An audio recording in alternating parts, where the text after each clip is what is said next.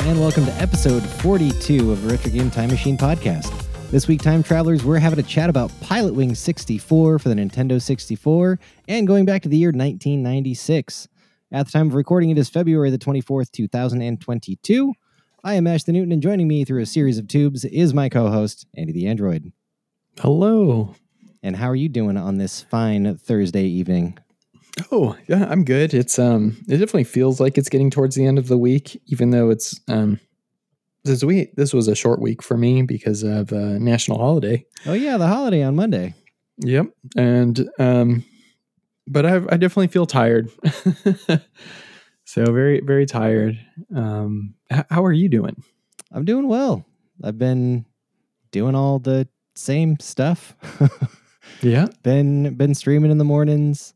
Been on a few hikes. I went on a hike today. Did one over this past weekend. No, actually, I guess it was the day before my birthday. Got to see my parents. Went and had a meal with them, a brunch. It was really nice. Mm-hmm. And yeah, just playing video games. What else have you had going on? Well, let's see. It's kind of the same old thing. I mean, we've got a different weather pattern this week. Last week, frost warning tonight. Yeah. So last week is what I've heard described as fool spring, where it was definitely in the 70s in February, and now this week we're dropping down. We've got a low of I think I saw we had 30 last night was our low. I think it's going to be like 34 or something here, but I need to actually figure out if I need to bring my plant inside. Oh yeah. Yeah, that's true. Usually if there's an overhang or covering, you're okay, but great. I'll leave it right there. Yeah, exactly. It's just because the dew falls at dew point, and if it doesn't get wet, then it won't freeze over. Oh yeah, that makes sense. Yeah, some people use umbrellas, but it's been kind of nice. Played some basketball today, and that was nice. My leg, I'm already feeling stiff and sore and generally old, but yeah, it's okay. That's my joke, that when I'm really sore, I'm just like, I feel old. Man, if you're old, I don't know what I am.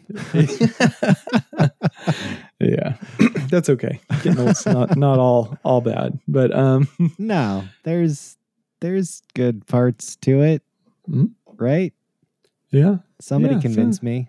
Not a ton, but I have been playing some more games. We're going to talk about that later. So I'm just really, really appreciating my weekends at home right now. Nice. Just kind of not leaving the house, playing some games, working on projects.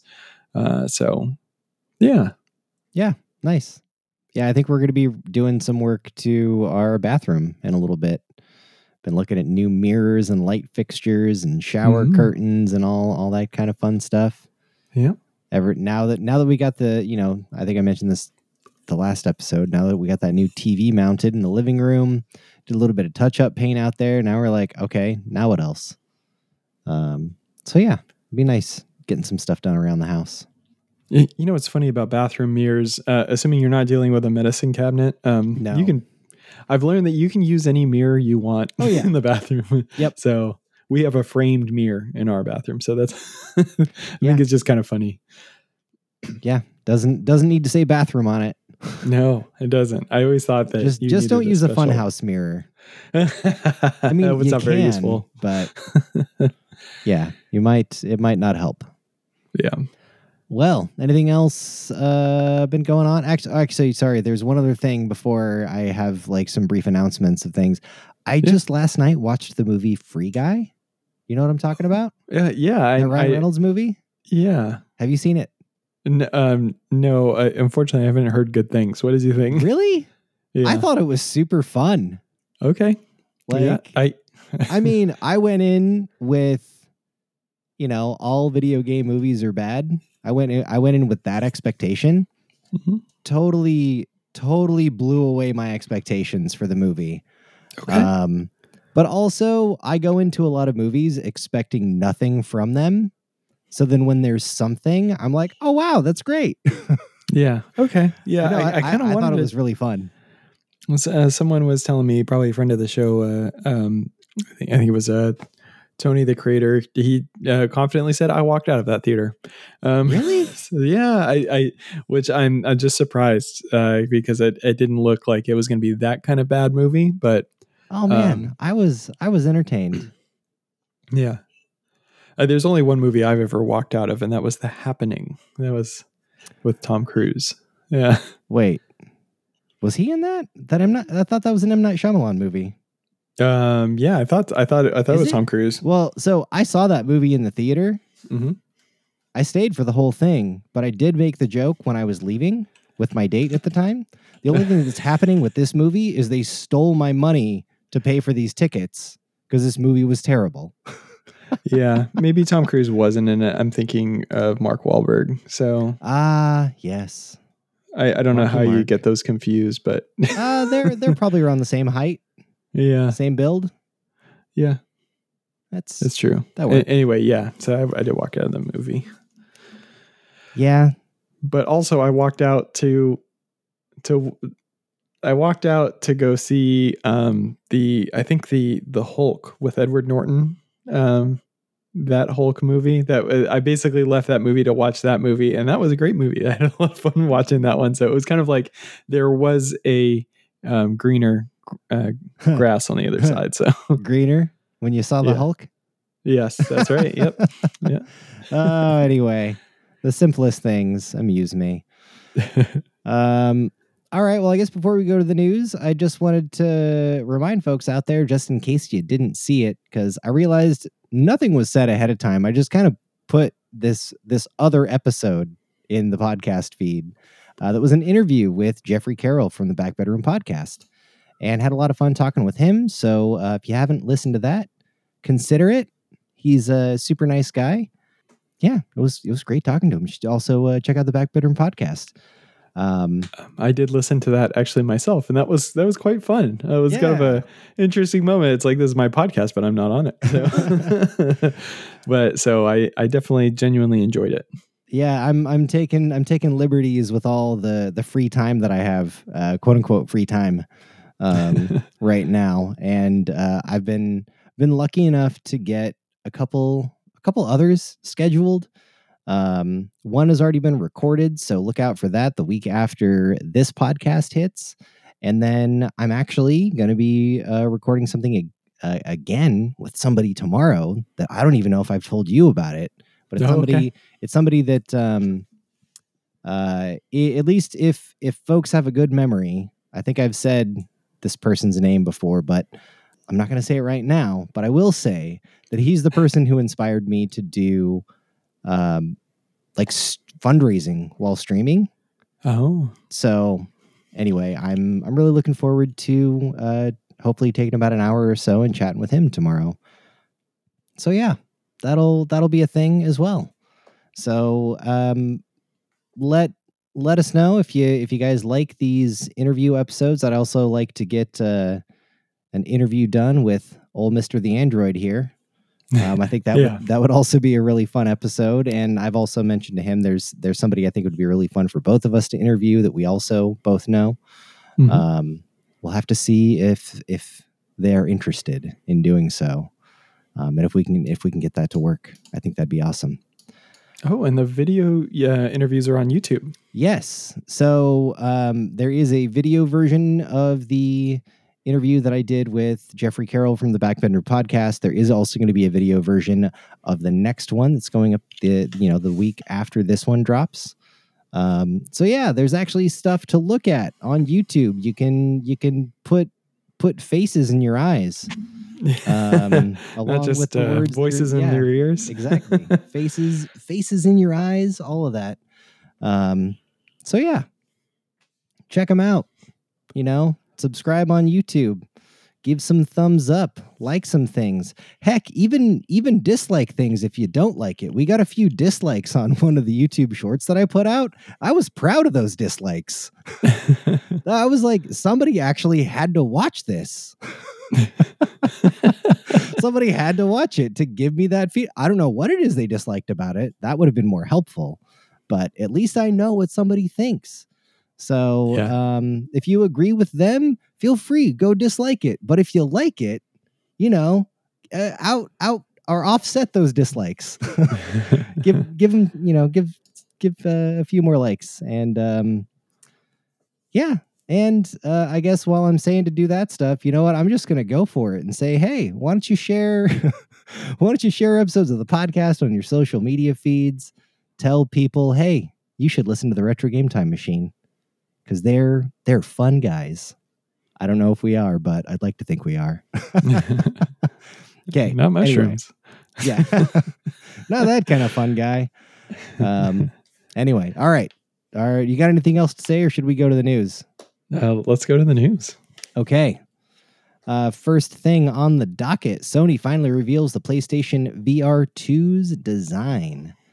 And it looks pretty nifty. It looks pretty similar to designs of like the Oculus, basically. Yeah, I think we've seen the controllers before, but I do like the idea of the controllers. They look like something that's much more accurate than the, sort of PlayStation Move controllers that we've seen before that were actually from last generation, before the PlayStation 4. Yeah, they were PS3 controllers. They're like, you know what? We have a few warehouses full of those that we couldn't sell. Why don't we make those the controllers for PSVR and see what happens? Yeah, sort of hacked together there. But I'm going to be really interested. Well, speaking on the headset. Yeah. So I understand that it's going to have some sort of active cooling inside of the eye sockets. Nice.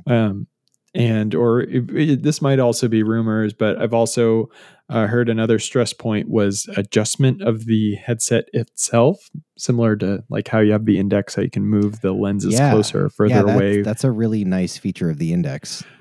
Yeah, so it definitely looks like they're catching up here, but I'm really interested to see how this thing's going to do, because I think as a PlayStation VR owner, original PlayStation VR, I would be at least a little put off by like sort of the drop of support, I get that. I just don't know how they're going to sort of reestablish or recapture an audience, especially considering, there's only so many PlayStation 5s out there right now too. On one hand, I kind of think Sony maybe doesn't care about the original set of PSVR adopters, those early adopters. They're like, well, now there's the PS5 that can actually push something, because it's saying it's got, eye tracking 4K HDR, 90 and 120 hertz frame rates. So it's like, well, sorry guys. I mean, we put out new consoles and we put out new stuff. I mean, that's me just completely making assumptions that they're like, whatever. Like the PS5 is so hot, and the fact that, like, I don't know. I wonder. I think it would be a really smart move for Sony to actually try to snap up. I mean, not snap up, but I mean, see if they can get Half-Life Alyx over on the PS5. I mean, yeah, I feel like that would also be good for Valve too, honestly. Yeah. I definitely have a feeling that it's coming, but like the more people that can play that game, like it should just happen, in my opinion.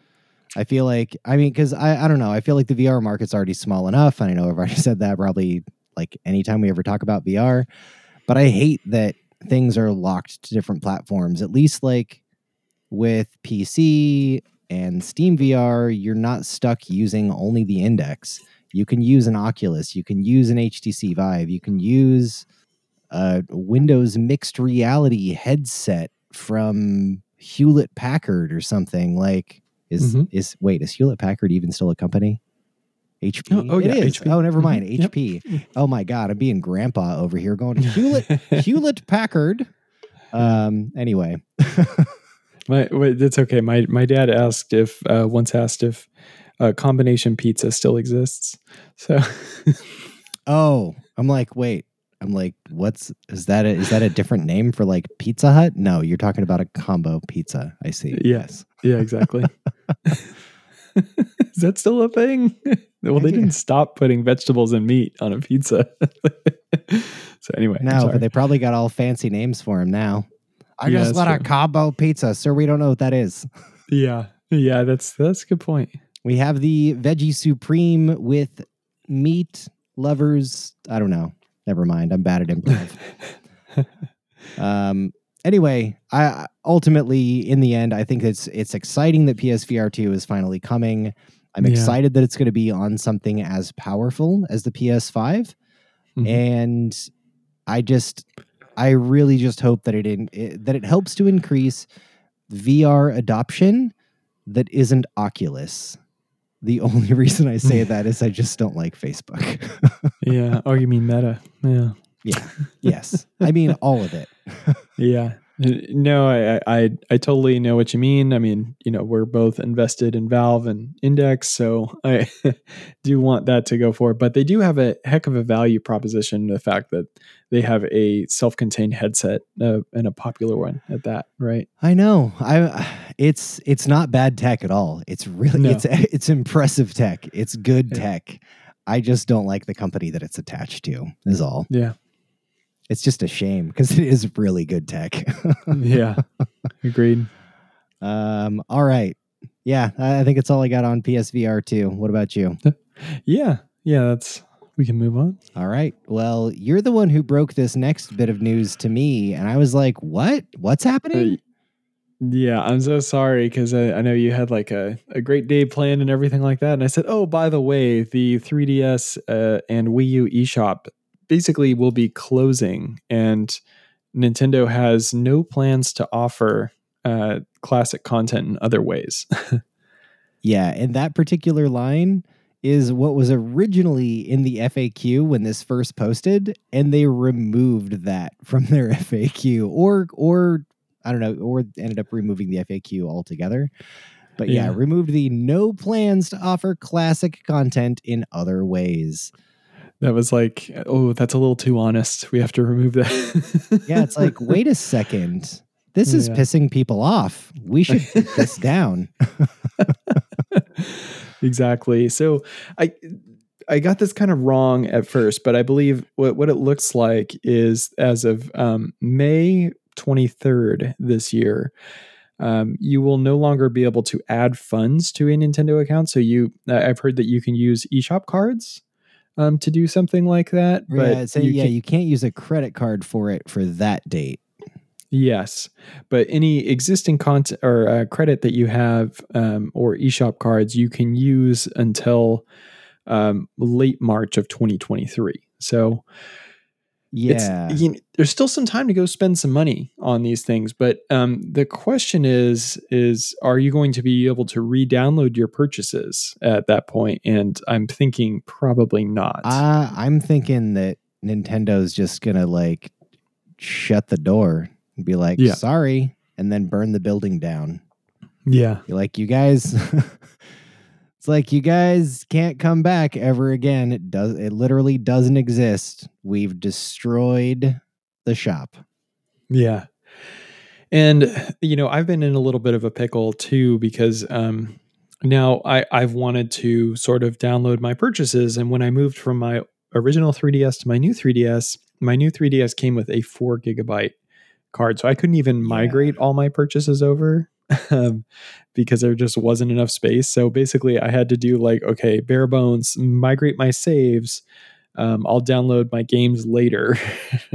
And anyway, so I've purchased a new SD card so I can download my existing purchases and kind of get everything on my console so that I can continue using it.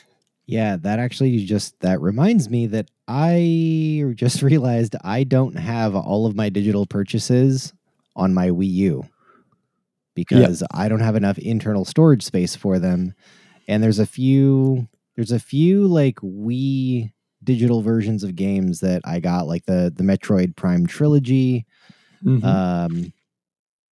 I think I have Game & Wario. And I know I have other digital stuff that I just don't have room for on my system. So I'm like, crap, now I also need to get some SD cards, I guess. Or I guess maybe just an external hard drive. I don't know. I can't remember if I can use an SD card for the Wii U for storage. Yes. Yeah, I believe you can. There are a couple things that I found in my research, and definitely double check this. Don't take my word for it. But from what I read, that the SD XC, like fast transfer, are basically not compatible with the Wii U and 3DS. Now, I don't know if that means it just won't work as far as faster speeds, but it still works as a normal SD card.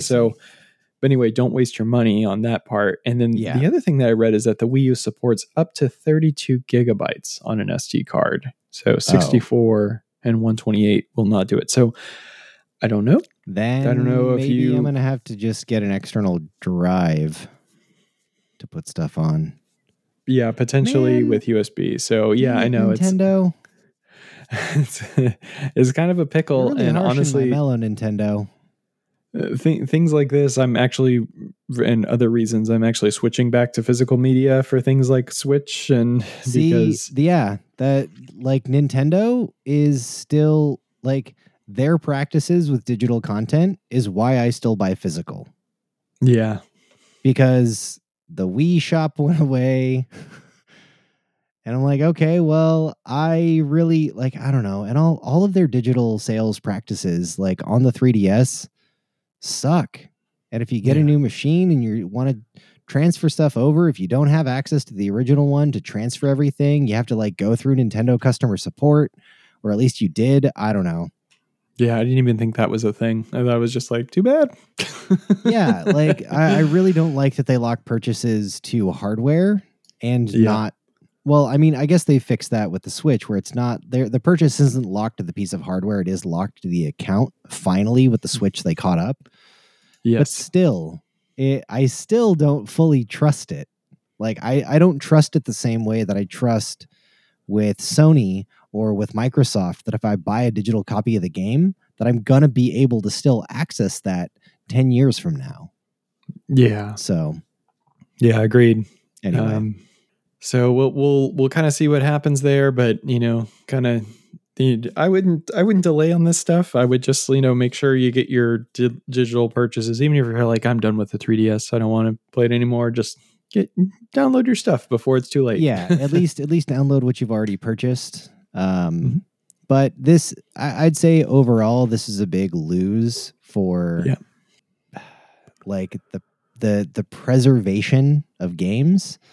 Because I feel like Nintendo actively goes out of their way to be like, no, video game preservation is bad. So yeah, they actively fight against the preservation of their own stuff, it just blows my mind. Boo. Speaking of the 3DS and Wii U eShop closing, I did see this great article on Kotaku that is 15 great Nintendo 3DS eShop exclusives that we are about to lose. So if you've got a 3DS and you don't want to lose access to these exclusive digital games, then I'd say check this out. But a quick rundown of what I'm seeing here is Phoenix Wright, Ace Attorney, Dual Destinies, Pushmo, Crashmo, Stretchmo, Dylan's Rolling Western, Crimson Shroud, Wake Das, not familiar with that at all. Fluidity, Spin Cycle, not familiar with this game either. The Dempa Men, They Came by Wave. This looks ridiculous. Yes. I'm kind of, I might have to check that out. Kokuga, Rusty's Real Deal Baseball. Oh, that's right. I liked Rusty's Real Deal Baseball. Box Boy, that did very well, and I think I have Box Boy. Attack of the Friday Monsters, Link a Pix Color, Gata Protectors. Oh, that looks interesting. Picross E, Mario and Donkey Kong Minis on the Move, and that concludes the list. There are definitely some cool looking games in this. It's funny they didn't. Well, I guess it didn't make their list, but Nintendo Badge Arcade. Not that that's even good necessarily. It's a little gacha game, little UFO catcher game, but still, I don't know. I liked it. Yeah. I mean, you can you get like badges and stickers that you can sort of customize your home screen exactly. With. And that's how I have a Sega Dreamcast theme. And like, wait, no, I probably just bought the theme by itself. But that's how I have different like Nintendo and Sega characters on my folders. Is Nintendo Badge Arcade. I personally haven't played any of these games except for Picross E. Because I think they were like free for a time being, but I mean, I've always wanted to play Mario versus Donkey Kong Minis on the Move, and I was watching a video of Modern Vintage Gamer talking about games that he personally will miss, and he said Pushmo is a game that everybody should play. Full stop. Yeah, I'm pretty sure I have Pushmo, Dylan's Rolling Western, and oh yeah, Rusty's Real Deal Baseball and Box Boy. I might have even picked up Attack of the Friday Monsters. That seems so familiar to me. Yeah, there's definitely some good stuff in here and some very unique looking stuff. And also, I have never played a Picross game, but I have heard great things about Picross. Oh man. If there was a way that I knew that you could play it on DS, we would play Picross DS as an episode. That's a wild ride. Well, everyone, go get your 3DS games while you still can. Yeah. And yeah, it's a bummer. Anyway. So next up, we've got here Bethesda's launcher is actually going away, but you'll be able to migrate your games over into Steam for free. I think this is really interesting because I'm really surprised that they are not migrating to Microsoft Store specifically. Because Microsoft is trying real hard with PC gamers not to piss them off. They're like, come on, guys. It's a good thing. You can play our stuff over in Steam. That's cool. That's totally cool, guys. But you also should check out Game Pass. But okay, fine. Yeah. You don't want Game Pass? You can buy our games exactly where you want to play them. And as much as, I mean, this is such like a victory in my mind because of, I think, having so many different like fragmented launchers is generally a bad experience. in my opinion. I mean, I think it's just that there's so much money involved here with these sort of launchers and game purchases that companies are basically highly motivated to create them. So I'm glad that you can go over to Steam or you can subscribe to Game Pass and likely play all the same games there too. I wonder if that's an option. Can you get like maybe a year of Game Pass or something just for, migrating your games or something? Probably not, but I mean, that'd be a smart idea. Be like, hey, you can migrate your games over to Steam and we'll do you one better. We'll give you free X amount of months for Game Pass. Mm-hmm. Play even more Bethesda games. Yeah. And I'm kind of excited because like, I don't think Fallout 76 was that even ever on Steam? Probably not. So, I mean, that's kind of cool. More games coming to Steam that probably should be there. Yeah. I still got to check that. I still got to check out Fallout 76 now and see what it's like. I jumped in right when it came out and it wasn't my thing. It was okay. It didn't go well. Yeah. It also had issues. So Bethesda also has an FAQ specific to Fallout 76 players. So there's some more intricacies, it seems, about migrating your progress or something. Well, it's good to see that, we're getting rid of one unnecessary launcher. I think I heard or saw something about the same thing happening with Uplay. Mm-hmm. I think that's going away. Possibly. Which, hooray. I think Origin's also in a weird place because there's this EA desktop app that's sort of cropping up. Yeah, I haven't used Origin in forever because of the EA desktop app. Yeah. It's definitely better than Origin. But I just want them to all not be necessary. Because, like, I forget what games I have on PC because it's like, which launcher do I open to look where the games are? I guess, though, I've only ever bought one game on Epic, even though I have, like, I don't know, 50 games or something. Yeah. In a way, choice would be nice, right? So, like, put them on Steam and put them on your launcher. And if people really want to, they can. Yeah. I don't know. Exclusives kind of are a bummer. Yeah. I mean, I get it. Yeah. Well, we got anything else to say about PC launchers and Bethesda? Just want less of them, please. Thank you. Yes. Less launchers, please. More Bethesda games on Steam. Yeah. And Game Pass. Yeah. True. Well, I guess we are here to talk about Pilotwings 64. Should we go back in time? Well, let's do it. I'm excited. All right, let's get in that time machine.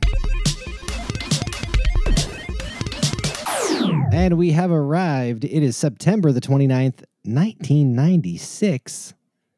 And on that little Walkman radio, hearing the number one song of the United States today, that is Hey Macarena by Los Del Rio. Oh man, it's finally happened.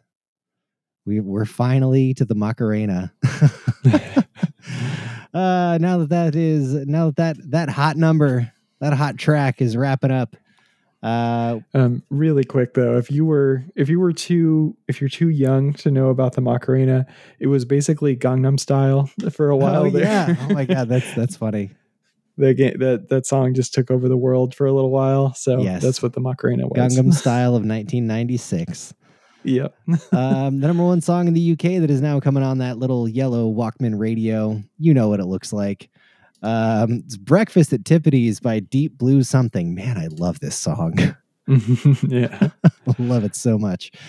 Earlier this month, things that were happening here in September of 1996. September the 4th, Alanis Morissette and the Smashing Pumpkins win awards at the 13th MTV VMAs. September 7th, rap artist Tupac Shakur, oh sad, was shot multiple times in a drive-by shooting in Las Vegas and dies 6 days later. Sorry, man. That was terrible. September 14th, Oakland A's Mark McGwire is the 13th player to hit 50 home runs in a season. September 16th, courtroom reality show Judge Judy with Judge Judith Sheindlin. Is that what her last name is? I don't even know. She's Judge Judy. It premiered in the United States this month. It's a big deal. That is a big deal. Court cases would never be the same in the United States. God. Music albums released this month include Traveling Without Moving from Jamiroquai. I love that record. New Adventures in Hi-Fi from REM, also good. Enema from Tool, if that's the right way to say it. I don't even know. I have it, and it's amazing. It's Fashion Nugget from Cake. Look at this month. Sheryl Crow from Sheryl Crow. Better Living Through Chemistry from Fatboy Slim. How Bizarre from OMC. How bizarre. And what would the community think from Cat Power? Man, this is a good music month right here. Holy crap. I can't say the same thing for the movies. Movies released this month include The First Wives Club, though not a bad movie. Feeling Minnesota, actually not terrible. We got some Keanu. Fly Away Home, Bulletproof. That was that Adam Sandler and Damon Wayans movie. I remember seeing that in the theater. Last Man Standing, Loch Ness, and Maximum Risk. Most popular video game rentals this month in the United States, according to Blockbuster, were Tetris Attack for the Super Nintendo, College Football USA 97 for the Sega Genesis, Tekken 2 for the Sony PlayStation, and Nights into Dreams for the Sega Saturn. Last bit here is notable video game releases this month include Super Mario 64 for the Nintendo 64, which came out on the very same day, Wave Race 64 for the Nintendo 64, which might have been the same day also. Wipeout XL for the PlayStation. Time Crisis 3 was released in the arcades. Revelations Persona, the very first Persona game, was released on the Sony PlayStation. Crash Bandicoot came out on the PlayStation this month. Also, Street Fighter Alpha 2 was released on the SNES, the PS1, and the Saturn. And last but not least, Donkey Kong Land 2 for the Game Boy. Nice. So the stage has been set. September 1996. What is the deal with Pilot Wings? Yeah. So Pilot Wings 64, as Mash said, released September 29th of 1996. It was playable on the N64 and through the Virtual Console of the Wii and Wii U. There we go. Thank you. I was like, it's got to been playable somewhere else. Yeah, now I want to double check. We're just gonna do a little Google search. This is our Google search song. La, la, la, la. This is a Google search song. Looking for things that we should have found before we started recording the show. Sorry, that was way out of time and not a good melody. Still looking further on Google. Can't seem to find the answer. Wikipedia doesn't have anything. How much more time can we burn while people are going, what the hell are they doing? Yeah. Well, I imagine we would cut this, but we'll see. Who knows? We'll see what happens. I always love though when I listen to podcasts and they're like, "Yeah, we're definitely gonna cut this," and you hear it in the show. You're like, "Yeah, you loved it." Yeah. Yeah, maybe they thought it was funny. Okay, I don't see anything on the internet that says that it was on Virtual Console. I had assumed. So yeah, there you go. Now you got egg on your face like I do all the time when I assume. Yeah. Well, in a way, I think that it's kind of a tech demo in some ways, but we'll talk about that later. Yeah. As for the history of Pilot Wings 64, Pilot Wings 64 was co-developed by the Texas-based graphics company Paragram Simulation and Nintendo's Entertainment and Analysis and Development, EAD, which you may have heard before, and Integrated Research and Development, IRD, divisions. Due to it's Paradigm. Yeah, Paradigm. Okay, so due to Paradigm's experience with Silicon Graphics workstations, Nintendo contracted the American company in 1994 concerning it becoming one of the Nintendo 64's dream team of first developers. Paradigm worked directly with a team of Silicon Graphics and spent 9 months developing a technology base for Pilot Wings 64 and Paradigm's other Nintendo 64 releases. Development on Pilot Wings 64 began in earnest during June 1995 with Nintendo working on the game design with Paradigm working on the technical production. Nintendo's Genyo Takeda and Makoto Wada acted as Paradigm's primary technical and design contacts individually. Wada, the game's director, was also involved in design aspects such as modeling and animation. Shigeru Miyamoto, the producer of Pilot Wings for the SNES, reprised his role for Pilot Wings 64 and oversaw the project from Japan. Miyamoto's involvement was more removed than the SNES game due to his simultaneous work on the platformer Super Mario 64. According to Miyamoto, Pilot Wings 64 was designed to allow gamers to experience free flight in realistic 3D environments on the Nintendo 64. Prior to the game's conception, Paradigm had worked on military vehicle and flight simulators, but not video games. Dave Gatchell of Paradigm disclosed that with regard to creating the game, they began with a physics-based approach, but deviated from this in order to gain balance between accuracy and fun for players. He indicated there was never an issue as to whether Pilot Wings 64 should be more of an arcade game or simulation, as their goal was to always have a more arcade feel. The technical team studied the original Pilot Wings extensively during development. Pilot Wings on the SNES makes use of the power of the 16-bit console, principally its Mode 7 capability. Similarly, Pilot Wings 64 prominently demonstrates the graphical features of its own console. Gatchell suggested that just as design elements present in the game generated its production requirements, these same elements were influenced by the Nintendo 64's technology during development. Large islands within the game were created using Paradyne's own 3D development tool, Vega Ultravision. Navigation of these environments is relatively smooth thanks to Pilotwings 64 taking advantage of several key Nintendo 64 hardware features. Conventional level of detail and MIP mapping were used to reduce the computational load of distant landscape objects and terrains when they were rendered.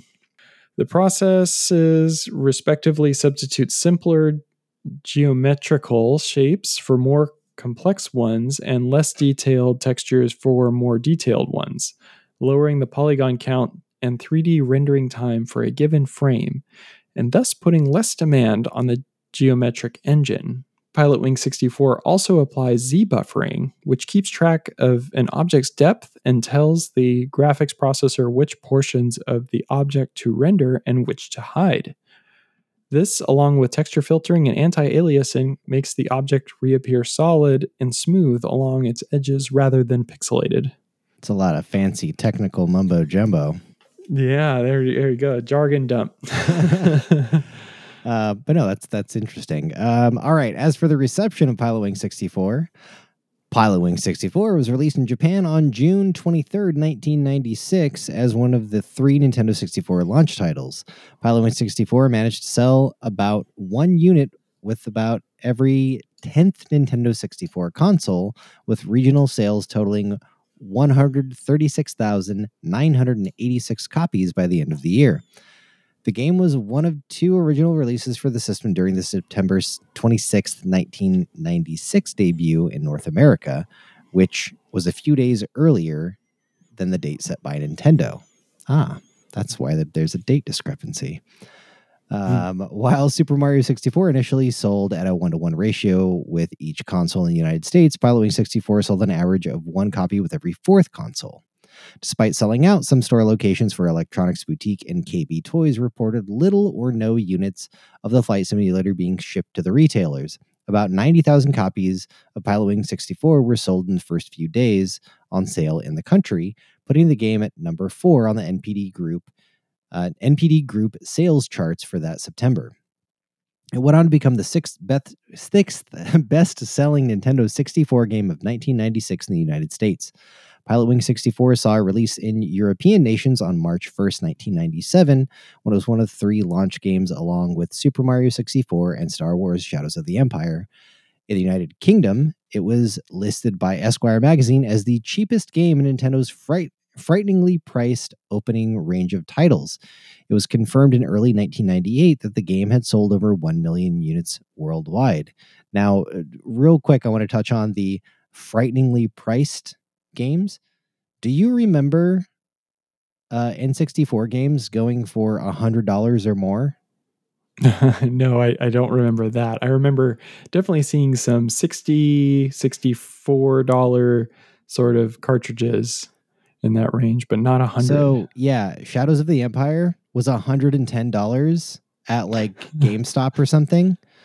A lot of the carts for N64 games really varied in price at the beginning, and like I think I paid $79.99 for Turok Dinosaur Hunter. I think. Yeah, I guess I'm not surprised there. So anyway, I just wanted to touch on that because yeah, it was crazy. Pilotwings 64 was well received by most reviewers. The game's combination of 3D graphics, realistic settings, and flight simulation were applauded by many news sources and major gaming publications. In his release review of Nintendo 64, the Seattle Times contributor Stephen L. Kent found that the flight mechanics and vast areas featured in Pilotwings 64 make it one of the most impressive games ever made. Glenn Rubenstein of the website GameSpot summarized the graphics, sound, control, and all-around excitement add up to make Pilotwings 64 one hell of a great ride. Staff reviewers of Electronic Gaming Monthly, GamePro, and IGN all voiced positive comments on the game's polygon rendering and frame rates, as well as its sense of control and flying. Alex Constantino Constantides, we're going to go with. Yeah. Of computer and video games, enjoyed the game's large environments, exclaiming, "You'll not believe just how huge the islands really are. And because certain elements are hidden at first, it'll take you months to see everything." IGN's Levi Buchanan described this low pressure, challenging without competition aspect of the game as a design philosophy adopted by later Nintendo titles such as Nintendogs. Rich Ledbetter of Maximum. So that's Richard Ledbetter's of at Digital Foundry now. Oh, so okay. I'm betting that's the same person of Maxim, said that not everyone is appealed by its gameplay and sedate nature, but agreed that Pilotwings 64 involved high skill, dexterity, and control, and that it is a game that you must own. And whilst not quite in the same league of must-have-itude as Super Mario 64, it remains an astounding achievement and another triumph for Nintendo. A next-generation critic remarked that once beyond the introductory missions, the game becomes satisfyingly challenging and succeeds as both a flight simulation and an example of Nintendo's surrealistic gameplay. It's a weird mix of total realism and self-conscious video game elements, and the two don't grate. As far as the overview, Pilotwings 64 is a 3D flight simulator in which the player must complete a variety of missions involving different airborne vehicles and air sports. Before each mission, the player must choose one of 6 character pilots, each with their own advantages and disadvantages based on factors such as weight. Tests before each event require the player to complete an objective in order to earn a license for the event. Depending on the mission, points are awarded or deducted based on the time, damage, fuel usage, accuracy, softness of landing, and similar criteria. The player is awarded the player is awarded a bronze, silver, or gold license based on the number of points attained. More difficult tests become available as the player progresses. There are 3 main events in Pilotwings 64 required to complete the game, each of which has its own objectives and unique flight controls using the N64 controller's single analog stick. The first, hang gliding, usually requires the player to fly through a series of floating marker rings or snap a photograph of a particular piece of scenery before landing on a target area. The player's movement is affected by wind currents, and altitude can be gained by flying through thermal columns. The second event is called the Rocket Belt, a jetpack that allows the player to move and gain height as well as hover, tilt, and rotate in the air using the belt's equipped thrusters. Goals entail flying through rings, landing on floating platforms, or popping large balloons before landing. The third event, the Gyrocopter, and Mash's favorite, challenges the player to take off and land on a runway after completing objectives like navigating a path of rings or destroying targets with missiles. Pilotwings 64 also features several bonus events that are unlocked if the player performs well in the main missions. The player can also earn medals in many of those events. They include skydiving, a human cannonball event, and the Jumble Hopper, which grants the player special spring-loaded boots used in bouncing across the landscape to an end space. Lastly, Pilotwings 64 features a Birdman mode that puts the character in a bird suit and gives players the opportunity to freely explore the game's detailed, object-dense environments set among its 4 distinct islands. One of the islands is based on the United States and has the geographical replications of famous landmarks, including the Statue of Liberty and Mount Rushmore, with Mario's face replacing George Washington's, and major cities such as Los Angeles, Chicago, and New York City. Representations of Nintendo characters and many other quirks can be found in the landscapes of the game. One thing to throw out, since they brought up the Mario thing, if you hit Mario with a rocket, or if you use the cannonball and fly into Mario's face, it turns into Wario. Okay, so I looked up on the internet, I was just looking for guides or like little tips of information, but I was pointed to a lot of cheat code websites, which reminded me of the old days of the internet, man. of when you were like, okay, I got this game. What are the cheat codes? Yeah, you just want to know what the cheats are. Even if you don't use them right away, just like, okay, I got that in my back pocket. Yeah, exactly. You need to know how to find the cheats and what they are. And there was definitely an sort of air of misinformation about like, okay, what you need to complete different things. Like I found some inconsistencies, and that was one that I didn't try, but I was curious if that was a real thing or just a hoax, like, which was, it's just very funny with some of these old games, how the old internet of old that is just filled with, you know, false rumors that people have heard on the schoolyard. Yeah, it's that's it. It's those schoolyard rumors all put on the internet. And now I guess that's, I don't know, TikTok maybe? That's the schoolyard? I don't know. Yeah. So I remember renting this game, but somehow I ended up owning it. Now, there's kind of a story with that because there were a couple games at the local video game rental. It wasn't like a big chain like Blockbuster. It was just a local like neighborhood video, or I don't know what it was called. But anyway, we would rent games from there pretty regularly. And one time, I guess they closed business, and we were late on the rental, but we just kept it. So we're not going to get any take it back to. Basically, I mean, we're not going to get any late fees. We'll just be quiet and keep the games in. I remember one of those games was 1080 snowboarding. Yeah, it's a good game. I could swear the other one was like it was a MRC, which is a racing game. I think. But I remember I was like, darn, should have just rented GoldenEye and then kept it. But I couldn't have. Anyway, so this might have been one of those games. I really spent a lot of time exploring in like the gyrocopter and also the rocket belt. Just to now. I didn't remember getting very far. Like some of these levels, I definitely only remember doing like the first 2 rows of missions, and not being able to proceed at some point.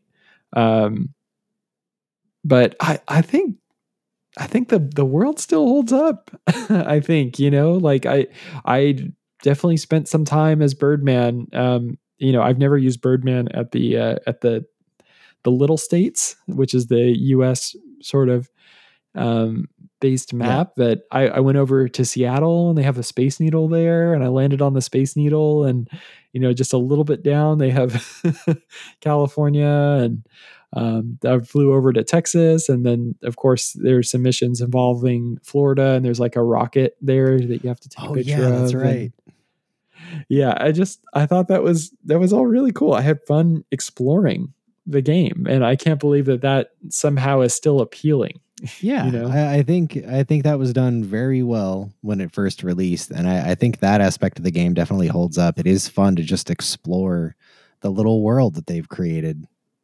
Yeah, and it reminds me of Kerbal Space Program in a way, because the massive worlds, but in Kerbal Space Program, they're basically barren. There's like trees. That's like it. But these planets in the game are absolutely like almost to scale, like what a real planet is. Like if you walk to your little character, it would take years to walk across the like literal in-game year anyway, or lifetime real-time years. Anyway, these aren't that big, but it's still pretty impressive. Yeah. What was your experience with this game? So I played it right near the N64's launch. I didn't get the N64 at launch, but I had a friend who did. And I was incredibly jealous. Yeah. But yeah, so I played it over there, and I don't know. I mean, it was fun. Like, for the most part, I didn't really care about how I did with my pilot license. Like, I never cared enough to be like, I'm going to try to get perfect on everything. It was like, we were just like, okay, what's the minimum to unlock all the stuff just so that we can go screw around and have fun. And like once I got an N64, I also remember renting it for myself just so I could do all the gyrocopter exploration primarily. Yeah. Because I mean, pretty much once I could use the gyrocopter in the little states, even if it was just one of the missions where you're supposed to be doing something, I'm like, cool. I'm gonna ignore that and I'm just gonna go fly around and I'm gonna land, I'm gonna take off again, and I'm gonna land and take off again. And just there were places also that you could go and refuel.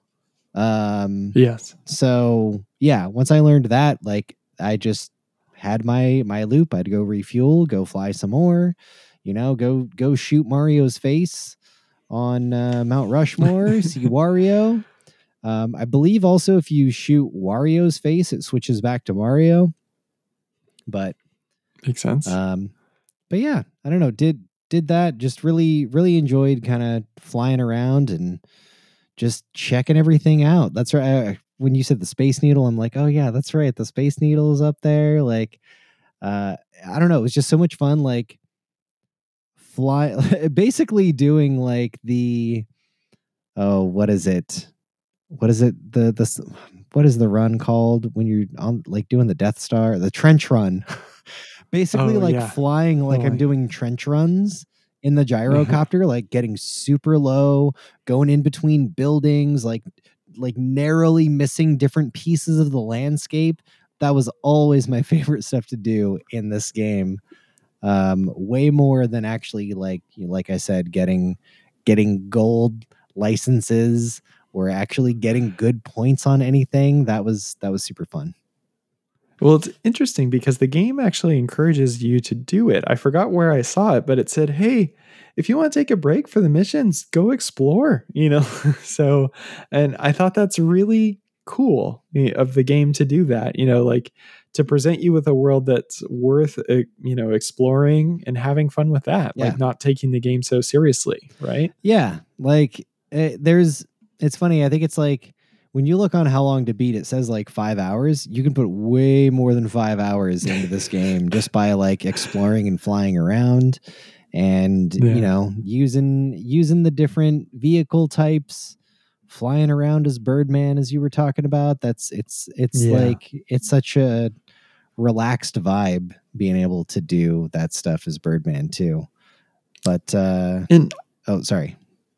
I was just going to say, I think it is rewarding to go for the points, but I feel like most of the difficulty with the game is in the controls. Like what you want to do, but can you pull it off with the controls is the issue that I had.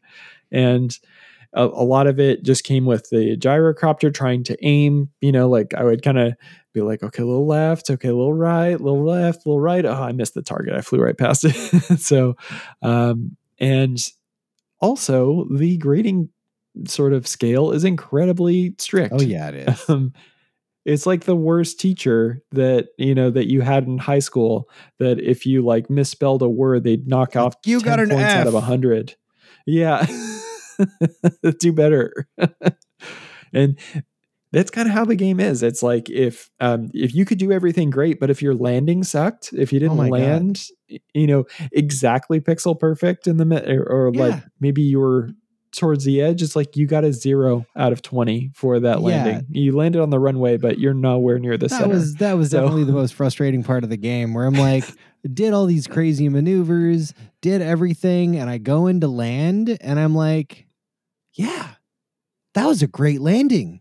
Like, oh my God. I'm basically in the middle. That felt really soft. And it's like 0. I'm like, no, I thought that was good. And it's like, no, you suck. Like, damn, Pilot Wings. Yeah, pretty much. Because there's two aspects to landing. There's the impact, and then there's your accuracy. And those might be, 20 points combined or 40 points combined. Again, most of the you time, get a 0 on those half things. of the score. Yeah. It's like, oh yeah, you flew through all those rings, you did great time, you did all that, but that was not like, that landing wouldn't you wouldn't have had. I don't know. I can't think of something. I'm trying to think of something that's easily woken up. It's like, you woke up that caterpillar. I don't even know. You disturbed the butterfly. I don't know. Yeah. It needs to be a landing so smooth that you don't wake up grandma. I don't know. That doesn't make sense. Yep. Well, there's the other aspect is time. So if let's say at some point it just starts docking points off time. So if they think the mission will take 3 minutes, if you're at 3:30, you'll get like 30 out of 40 for time or something like that. So if you were like, okay, this landing's not looking good, I'm going to circle around and land again with a gyrocopter. It's like, well, you lost all your time points. Yeah. Because that took like a minute. You got 0 time points and you still only got half of the landing points. So yeah. If you do get another chance, because if you're in the hang glider, you only get one shot kind of at that landing. So because I've failed so many times where I'm like, I'm too high. I'll circle around. I missed the target completely. Hang glider. That was my flying in the hang glider was fun. Landing in the hang glider was not my favorite. Not even close. So the one that gets me is skydiving, because it's like the hang glider, but you have way less control with your speed. You have no way to brake, basically. Yeah, that kind of sucks. I think there's a way to pick up your feet, but that also adds a new calculation that you have to make. Yeah. So, yeah, the landing is always the hardest part. Did you want to get into some of the aspects of the game? Yeah, I guess let's jump into the music. And you linked here to the soundtrack on YouTube, and right before we started recording, you were like, "Have you listened to it just by itself?" And I was like, "No, I haven't." And then I spent a moment listening to some of these. Holy crap! This is a good soundtrack. Oh, this is such a good soundtrack. Good. It's like a mix of like sort of funk and synth into like one thing. And it's just anyway.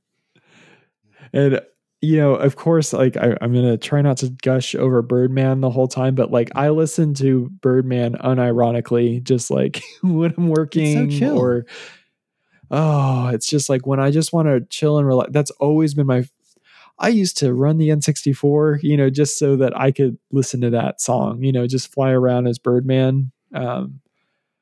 It's incredibly chill. And now I don't think we had any information, but this soundtrack was done by someone in particular. I'm going to look that up.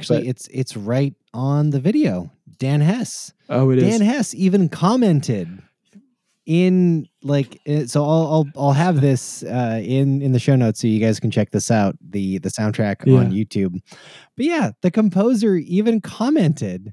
He's like, "Thank you for sharing my soundtrack for all the comments." Yeah.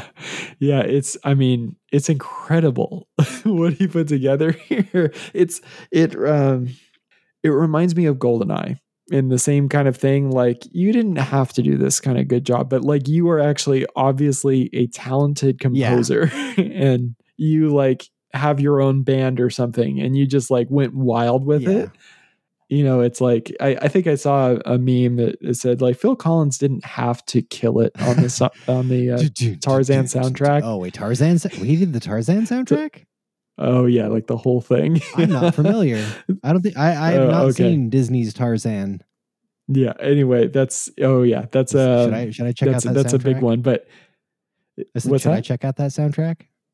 Oh yes, yes. Maybe not right this second, but later. Like they're definitely like there are singles in that in that soundtrack of his. But anyway, it's just like he didn't have to kill it, but he did it for us. Yeah. Like, just remember that. I mean, Dan Hess, thank you. This is a killer soundtrack. It's funny. Like I enjoyed it, of course, like listening to it while I was playing, but yeah, it hits different when you go in and you're just listening to it and really paying attention to it. Like I already loved the gyrocopter music.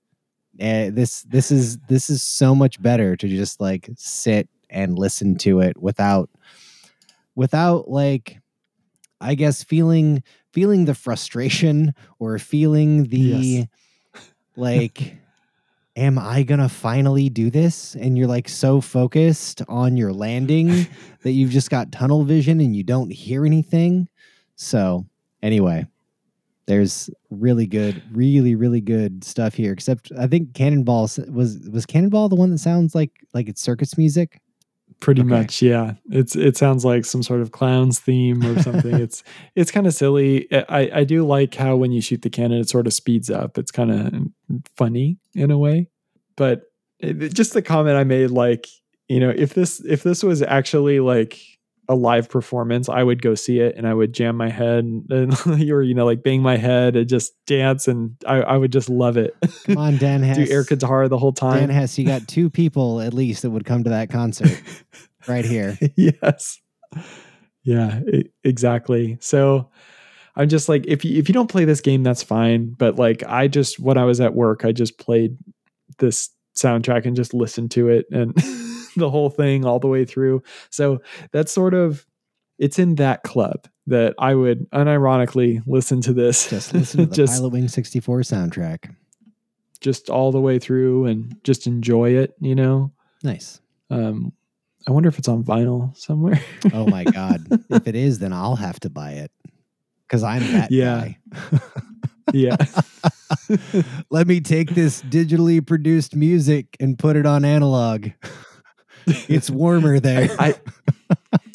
I think it would hit actually pretty good. Particularly the gyrocopter. I do love my Streets of Rage soundtrack on vinyl. That Genesis FM synth really, it's so much warmer.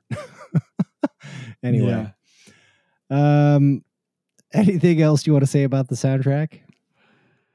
I just think it's really cool how long some of the loops are too, which are not super common with, N64 games. The space is so incredibly tight on the cartridge that a lot of this stuff has to be produced as MIDI files. Or it has to be heavily compressed.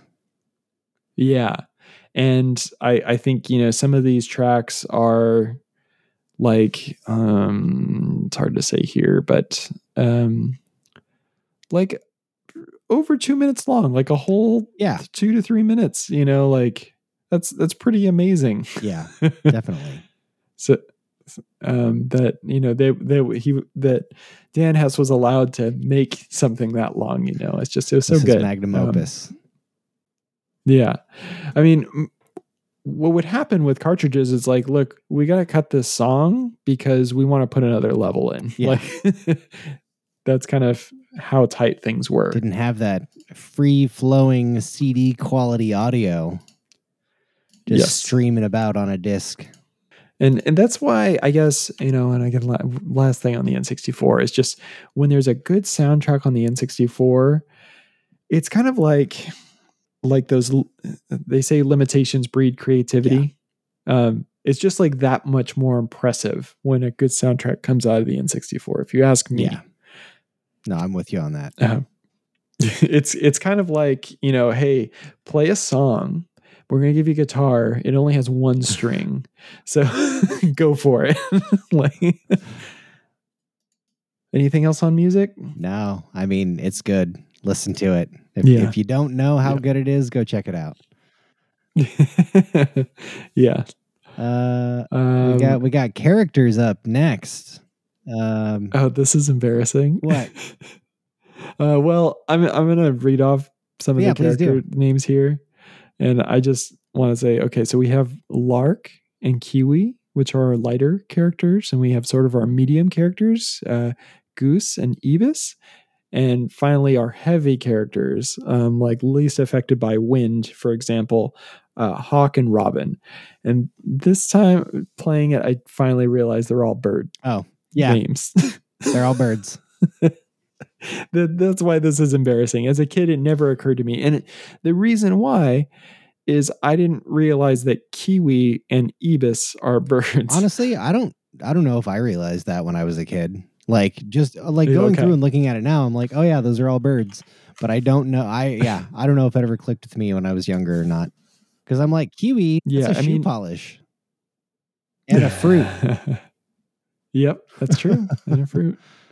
Yeah, they're just two things that had not occurred to me. So anyway, now I think there's probably some development maybe on these characters. Some of them have little catchphrases or little bios, but I don't know if they will be. I was looking at it here a bit in the manual that I also found. Yes. Thank you, archive.org. Uh-huh. Let's see. Hawk looks tough, but he's a pussycat. He's not very fast because of his size, but he's not affected by wind either. So there's stuff in this little Meet the Pilots section. Lark, he's small, but very courageous. He moves fast, but is affected by wind because of his small size. Is that really the only thing that they're talking about? Like, they're this, and they're affected by wind, or they're not affected by wind. Apparently. Let's see. Kiwi. Kiwi's not afraid to get her hands dirty. However, she's small, like Lark, and easily affected by wind. This is all we know about these characters. Important. That's all we know. Goose is one cool pilot, a self-proclaimed expert. There's not a vehicle he says he can't handle. Hey, they're not talking about wind. Oh, okay. So for the middle tier characters, they don't mention wind at all. Because they're neutral. Ibis, to the small wind. And calm. Ibis sometimes makes mistakes because she gets too confident. Yeah. And so I already read Hawk, and then we have Robin, one of the prettiest pilots around. Nothing bothers Robin. Like Hawk, wind does not affect her. Oh, yeah. She's like winking. She's like, yeah, wind doesn't affect me, baby. Like, what? They all have their own little like phrase. Like I think Lark says like, yeah. Oh, yeah. That's right. Or something like that. So, but Robin cracks me up because it's very deep. Like, oh, yeah. Oh, yeah, that's right. Oh, yeah. So, did you have a favorite character? Hawk, probably. The reason I didn't really play as Hawk when I was a kid, I'd always play as Lark. I guess I found him the most relatable. But Hawk, because I just found that when I used him, I just seemed to, my scores improved. That's really what it was. I seemed like I had more control, and it's probably because his vehicles have generally slower speeds, so they were a little easier to navigate. So, but I did struggle with time on some of those courses, and I wonder if Lark or Kiwi would have been better options. Yeah, there. I mean, I feel like I used Hawk and Robin the least. Maybe that was some of my problem, or I was using them maybe at the wrong times, because like I tried to use Hawk in one of the, it was one of the hang glider missions, and like I just could not get enough height. So I switched to Lark or Kiwi, and then just like flew like a leaf into the sky and was like, yes, this is what I needed. But I also noticed for another one of the hang glider ones where you have to steeply like shoot straight down and go through all these rings, you cannot do it as Lark or Kiwi. You don't have enough weight to drop to actually get in those first few rings. So I had to switch to Hawk or Robin. So like, and I know that you had pointed that out to me as I was starting to play the game. You're like, hey, it might be a good idea to play around with some of the characters on each one of the different types of challenges, because they do definitely have their own advantages and disadvantages. But I still found most of the time I was going for the mid, like I was going for Goose and Ibis probably 80% of the time. And then like I'd switch between Lark and Kiwi 19% of the rest of the time, and the last 1% I would spend on Hawk and Robin. Oh, okay. Yeah, that's a good point. I guess I played around with characters a little bit. So Ibis, I liked playing as. Goose, I liked playing as. Lark or Kiwi, I would really only pick if I was having like a height problem with the hang glider, for example. But yeah, a lot of Hawk, and then I think I did a couple missions as Robin. Oh yeah. Yeah. Yeah, some of the like female characters, they have a pretty loud scream when they crash. Yeah, that's right. Where Hawk has like a very low like ooh, like it's like a roar basically. But I kind of like that because it's just not so I don't know, kind of startling. I guess is what I'm looking for. Oh my God, there's a Q&A in the manual too. Like with the hang glider, I stall right away. What am I doing wrong? Nice. See, the manuals were so helpful. Yeah, they were so great. Yeah, I mean this one in particular is great because they're just sort of giving some tips, like, hey, want to not like it's like a mini game? strategy guide. Try these. Yep. Wish I read that. Yeah, that's something that I need to start doing more often on future games that we do for the show, and even future games for me streaming. If I'm playing some old games that I don't have the manual for, I should go look up the manual. You'll learn some very helpful things sometimes. The game just will never explain to you because it's in the manual. And if you bought the game, you got the manual, right? Anyway. Correct. Anything else on the characters before we move on? Not really. There's not a lot to report here. There's not a lot of character development, But man, wait, no character development. But what about after when you get the medal and then Goose? Oh, it's this heart-wrenching story. I'm just kidding. No, there's no story here. There's no story. All right, then the different vehicles that can be used. It's already been we've already mentioned it, but we'll cover it again. We got the hang glider, the rocket belt, the gyrocopter, and then there are also different 4 different mini games, and these aren't all necessarily vehicles. I guess whatever. It's not. This isn't the vehicles category. This is the all the things you can do category. There's the cannonball, which you have to unlock. There's also skydiving to unlock. The jumble hopper, your moon shoes, and Birdman, which we've already discussed. So out of the 3 core types, I guess, do you have a favorite in those 3 before we then bring in the other 4? Yeah. So if I had to rank them, I'll say that gyrocopter is probably my favorite. Yeah. And second would be the rocket belt, and the hang glider would be like sort of the one I sort of dread in a way. The hang glider ones aren't necessarily like the hardest challenges. It's just the hardest vehicle to do them with. Agreed. Where the rocket belt was, I actually felt really confident in the beginning, but that darn level where you have to navigate the caves. Oh my God. Actually, probably jumping ahead, but did I go back and do that after you? So I'm impressed with how far I got into using the rocket belt by the time you told me about the hover ability. Yeah. And it's funny, like when you brought it up and then I did it, like it blew me away. But then like a couple seconds later, I was like, oh yeah, I do remember this in the game. I just forgot that it was the thing. And well, I didn't look at the manual. So yeah, I just forgot that existed altogether. And that made the rocket belt section the rocket belt mission so much easier. But yeah, I don't remember if I went back and did that cave one after I learned hover. Cause that one's like that sucked. That was hard.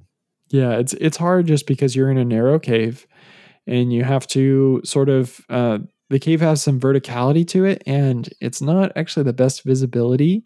And every time you touch an edge of the cave, you lose 2 points. So I lost probably like 10 points. That's all? This is the one that I completed. I mean, basically it choked my score to death every other time, but or I'd fallen. The other thing is you can't touch the ground at all because there's water everywhere, and water is instant death in this game.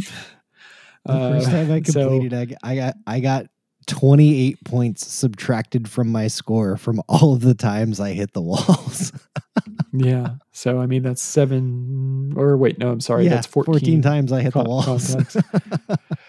Yeah. No, the gyrocopter became the most challenging though, in my, because of the targets that you have to hit. And yeah, I mean, usually each class or each world that you do with the gyrocopter, there's kind of like 3 objectives that you have to do. The first one is like fly through rings. The next one is shoot static targets.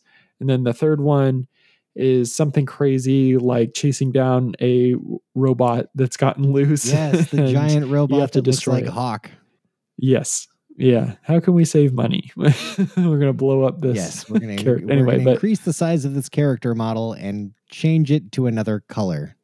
Yes, correct. Yeah. So, which those are incredibly frustrating for me personally. The first one wasn't so bad. The second one, where he's swimming in the ocean and that sort of ice level, is really frustrating because he will change directions at random. Yeah. So I'm either trying to lead my rocket so that he'll run into it, but he'll just randomly like, I'm going to go this way. I'm turning around. I'm going the other way. So, it's impossible. So I did eventually pass it, but I wasn't able. I got a silver medal. I tried to get gold and everything. That is the one where I'm like, okay, you can have it. You can take silver on that one. So, what about you? What's your exactly ranking? The same? Yeah, the ranking is exactly the same. But the fun factor for me, the gyrocopter is far out in front. Yeah, I still ended up actually. I ended up liking the, hey, push this gigantic ball over into this area with the rocket belt. For some reason, I did that at least I felt like I did that pretty well. I think the Rocket League controls actually translated there a little bit. I didn't think of that, but I think you're right. I think you're absolutely right about that, because I was like, oh, I know exactly how I need to hit this thing over there. Like, I ended up being able to basically like juggle it all the way over there.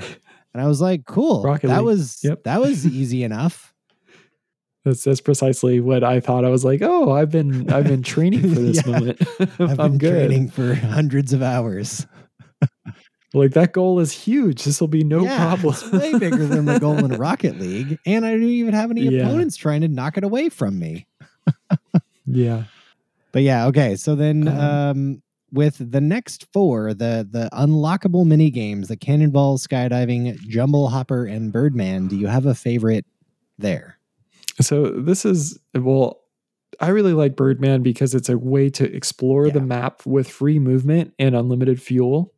Cannonball, I'll give a second too, because it was I think it was simple. It was fun. It was difficult though. Yeah. Like I had a lot of trouble. Like, I think I got a perfect score the first time. And you're like, hey, this is going to be easy. And then like every other one after that, it was just like I mostly failed, and then was scrambling to get gold basically in any of those. So it's really hard because you have to hit the target. Bullseye is 25, but you have to be dead center bullseye for that. Anything in that, the further out you go in that bullseye circle, the less points you get. I think if you're like right on the periphery, you can get like 20 points maybe. And then you can get 20, which is 80. It's a silver medal basically.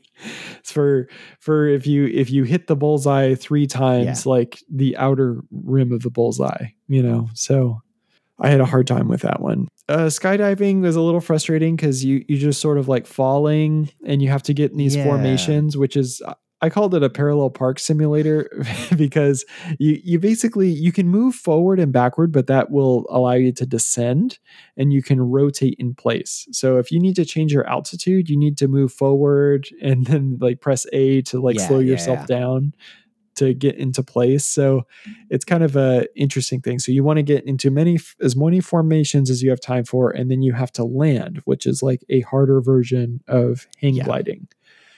And I'm going to let you talk about some of this stuff before I get on to Jungle Hopper. or Jumble Hopper. So I think so far I would also agree with your order of things as far as like Birdman probably being the best out of these. It's the most chill. You can like just go explore.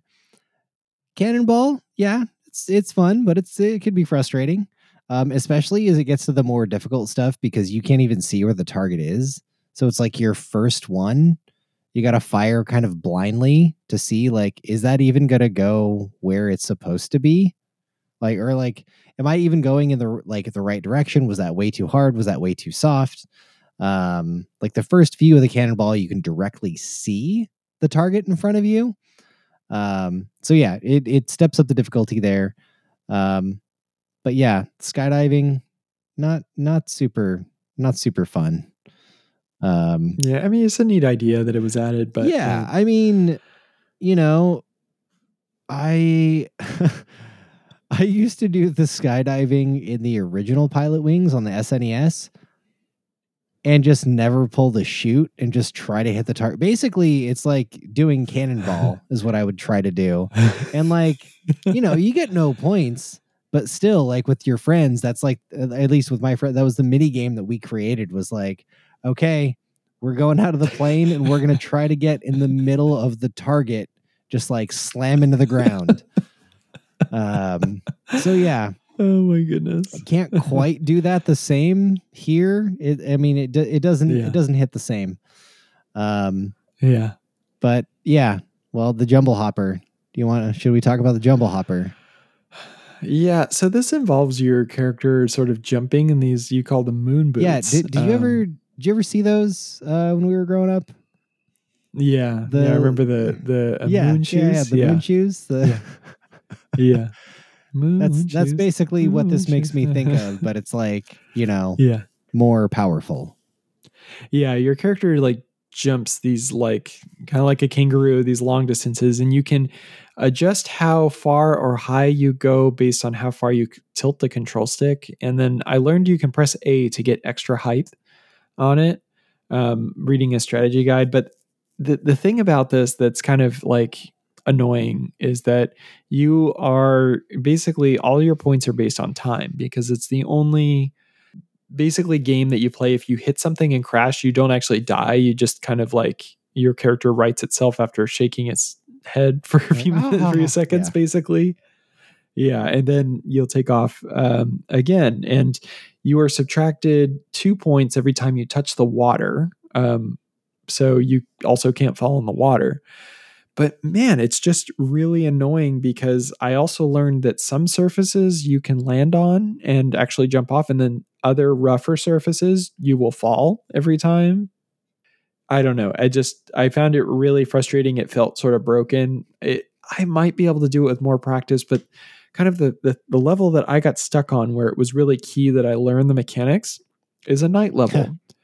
And the night levels on my TV are really difficult to see, and I could turn off the energy saver settings and it helped a little bit, but it's just like, how can I tell what textures I'm landing on if all I see is like blackness? Yeah. So I found that really frustrating, Jumble Hopper.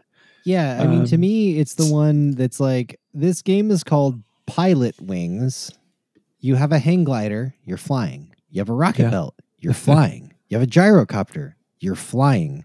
A cannonball, you have a cannon. You're flying through the air, getting shot out of a cannon. Birdman, well, as the name suggests, you're a birdman. You can fly. Skydiving, well, you're falling and you gotta use the parachute. Jumble Hopper? Flying.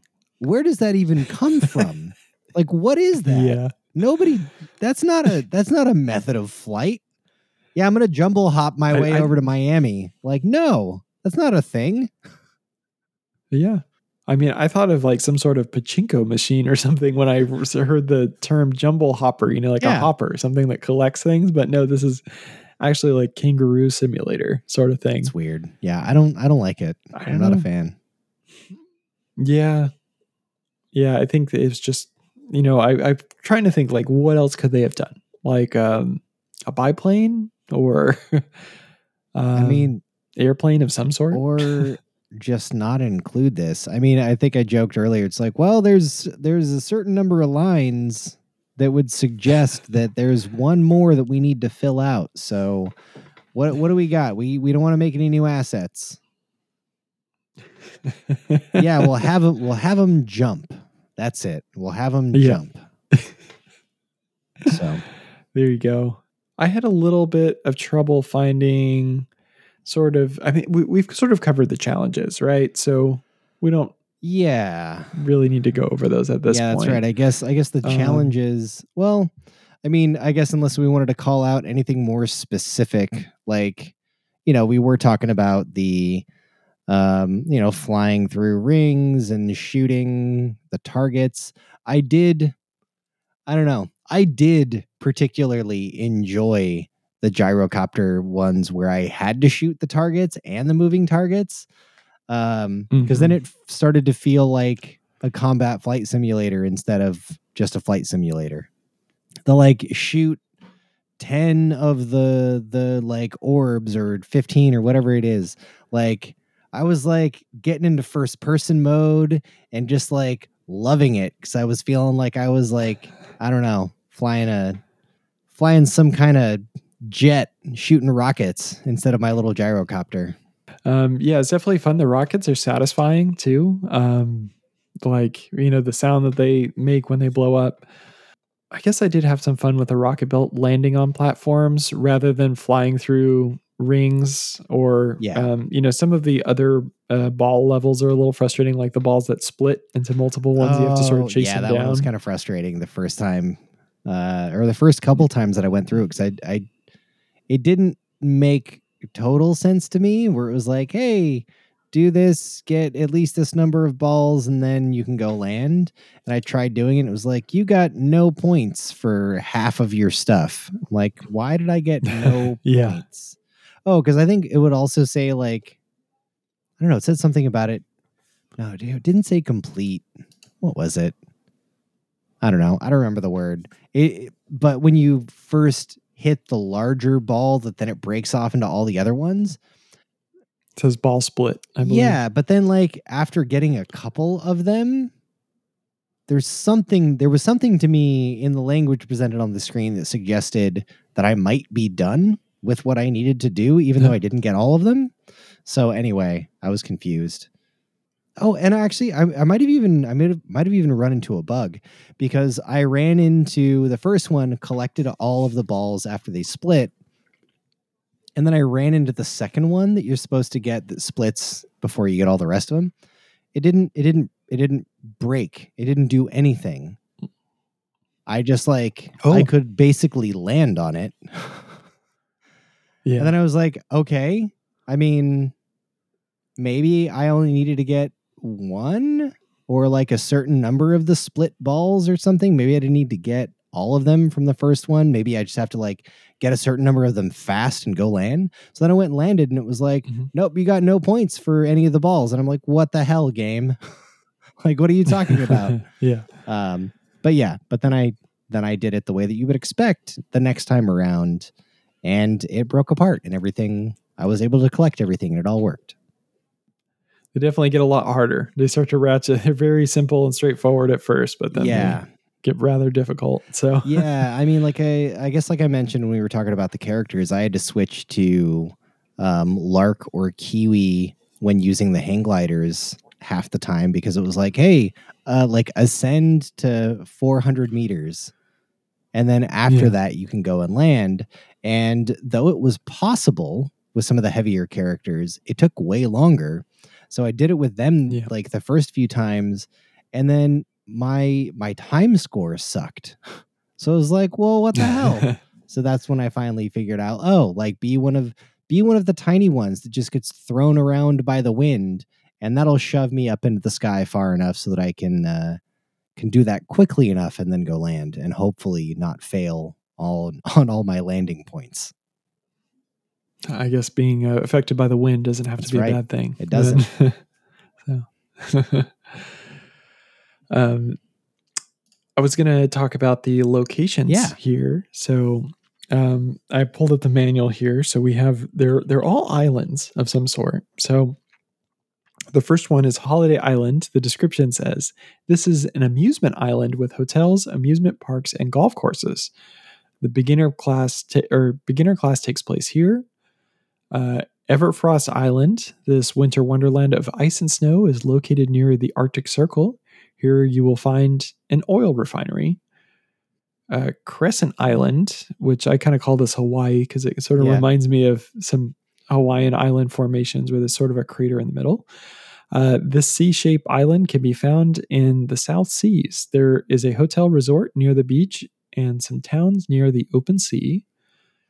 And finally, the Little States. As we talked about before, this island is a miniature version of the United States. You've seen some areas before, but the best attraction is Mario Rock on Mount Rushmore.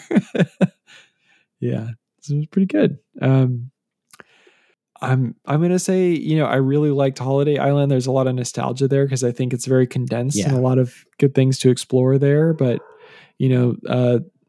probably second is Little State, and Crescent Island is fun too. But Everfrost is okay. There's just a lot of mountains, really, and whales. There's whales out there too. So I would say my order is Little States first, Holiday Island second, then Crescent, and then Everfrost also pulling up the rear. Yeah. Because I don't know. I like all the condensed representation of the United States. It's basically the same version of the United States you see in Cruising USA. Yeah. It's just funny because it's like, okay, this is the United States if it was the size of Rhode Island. Basically, really. like, very, very small. I did want to take a second and admire the box art too, as well. If you look that up, that's it's just I really love that low camera perspective with Hawk running and Lark and Goose sitting on the gyrocopter, like kind of giving the thumbs up. Like it's just so inviting. It's like a postcard or something, I like the box art. I like the art that's on the manual. I think overall the characters look fun and inviting. I'm with you there. Yeah, I think the art has aged really well too, because it's sort of like cartoony, like sort of polygonal, like smooth polygonal.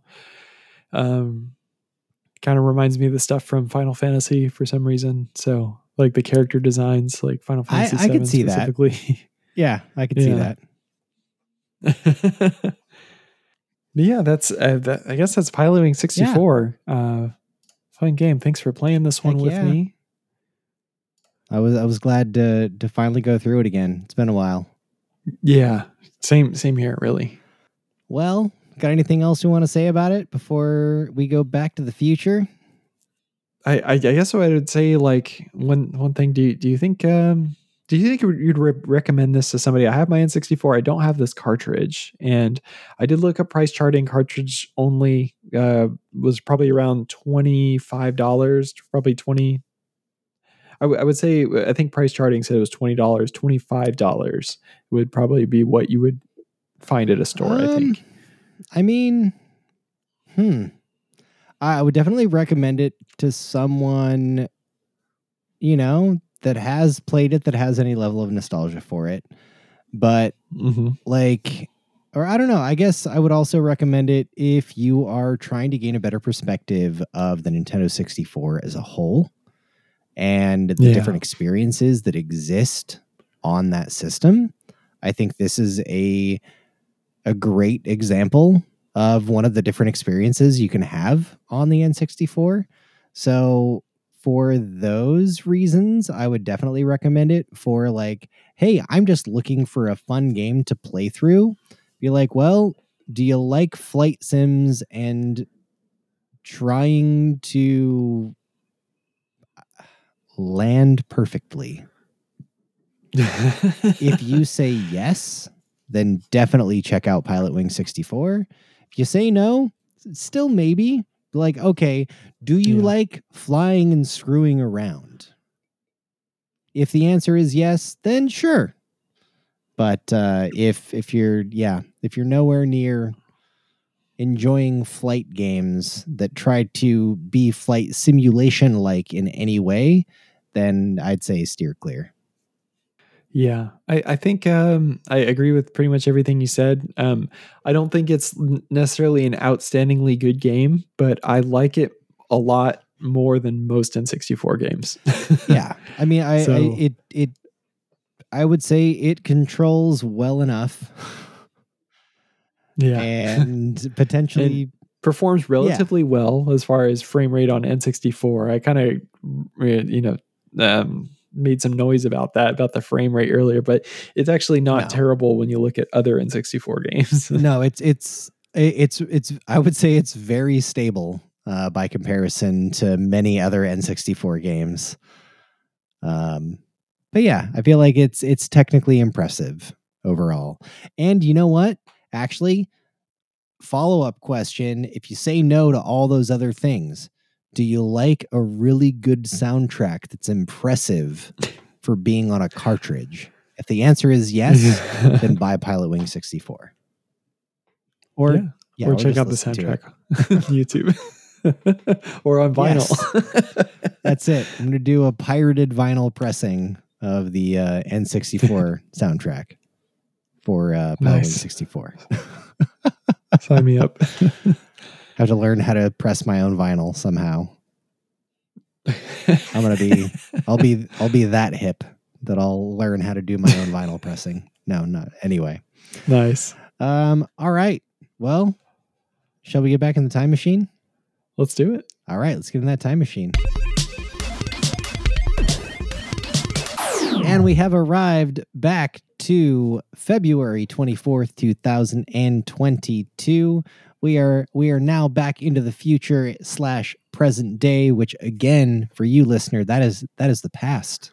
That's at least a few days ago by the time you're listening to this. Heck, it could be years. Wait, it could even be decades. Maybe you're aliens listening to us in space. I don't know. That's silly. So yeah, let's talk about some of the stuff that we've been playing. Do you want to talk about some? I know that I have a mighty list right now because of streaming and playing some retro games on stream and thankfully beating some of them. But I'm happy to give you the reins because on some of these I'm not going to go really into any detail. Be like, I played this thing. I'm going to kick one off and then just because it's a little timely and then we'll talk about the rest. So if we didn't get into Pilotwings. So I watched a YouTube video talking about Pilotwings 64 and I wish I could shout out the creator. I don't remember the name, but they said, hey, if you want a really more accurate Nintendo pilot or experience or flight sim experience, play Pilotwings Resort. But if you want to check out something old school, check out Pilotwings 64. And so I went ahead after I was pretty much done with Pilotwings 64. I picked up Pilotwings Resort for the 3DS. And it's really good. It's kind of like they looked at Pilotwings 64, like, okay, let's do it over again, but we're going to, smooth out all the issues.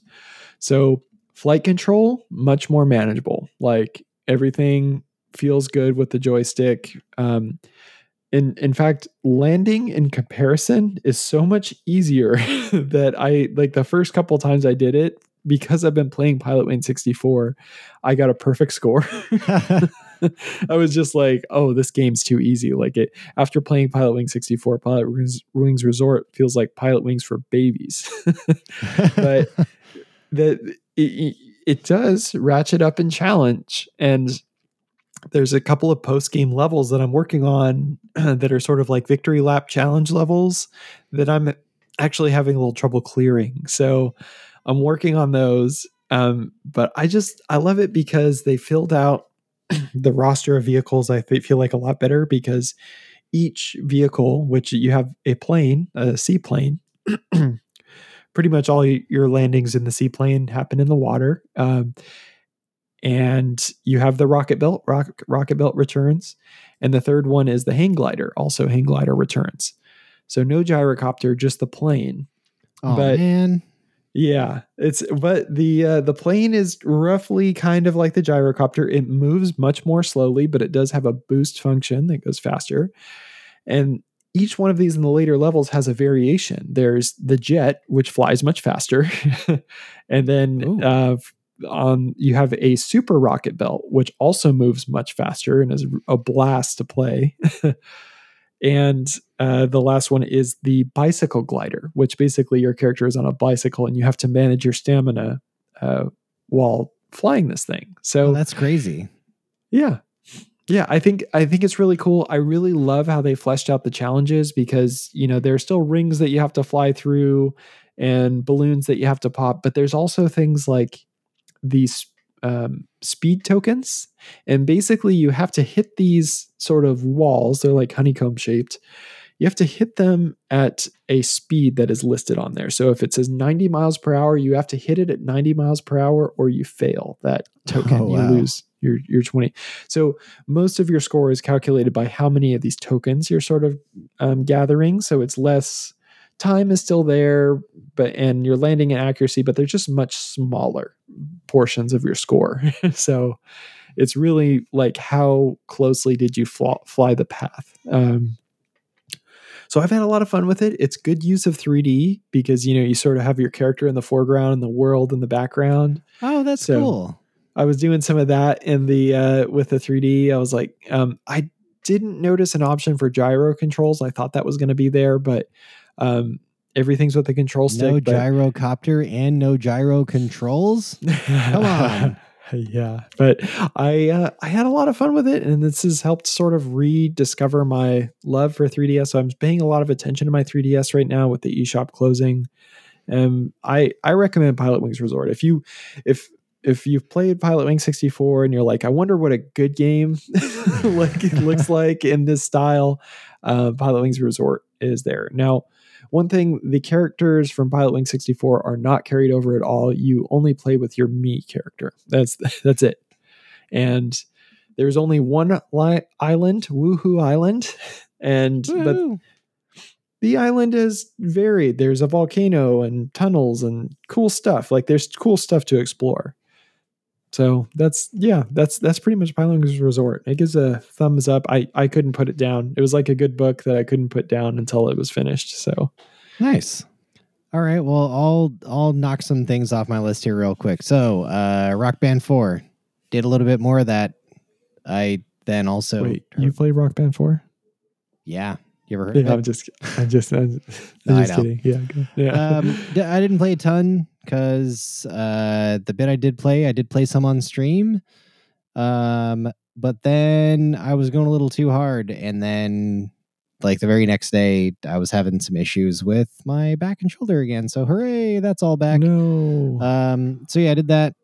Feeling a bit better, but still kind of like reluctant to get back and play Rock Band. It's interesting when I play the drums not associated with Rock Band, I do not hurt myself.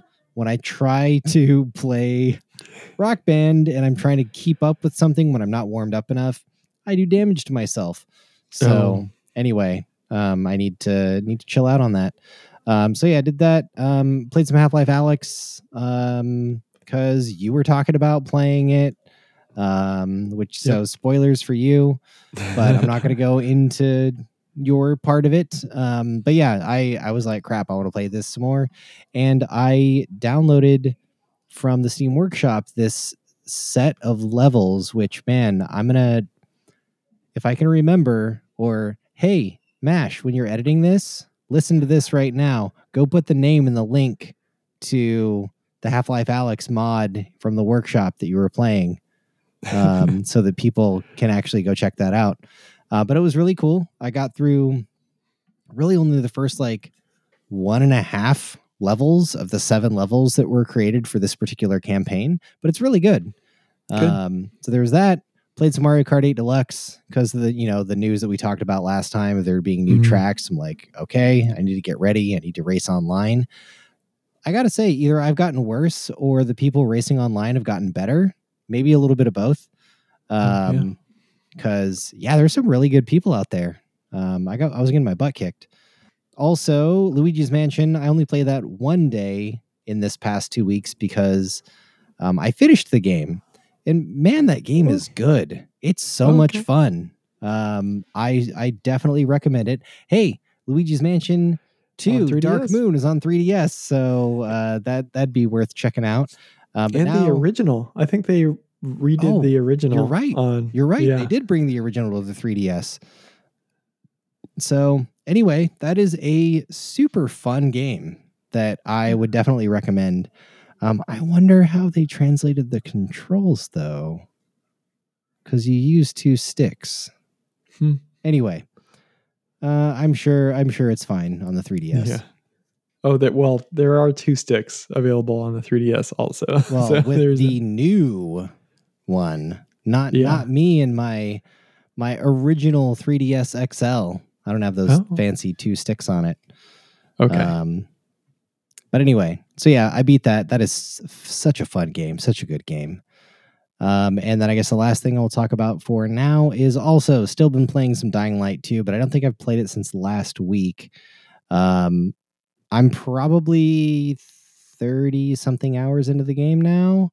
Now, not necessarily 30 something hours into the story, but I've played the game for that many hours and just like explored and tried to find new weapons and done side quests and all of that.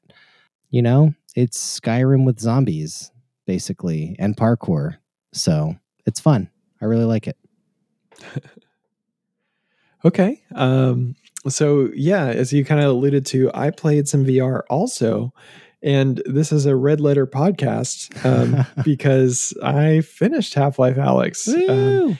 And I won't be spoiling anything, but like if you can and have the means, I can't recommend it enough. It was a very cool experience. The last sort of segments of the game were very cool. Oh yeah, and sort of unique to the rest of the game, I think.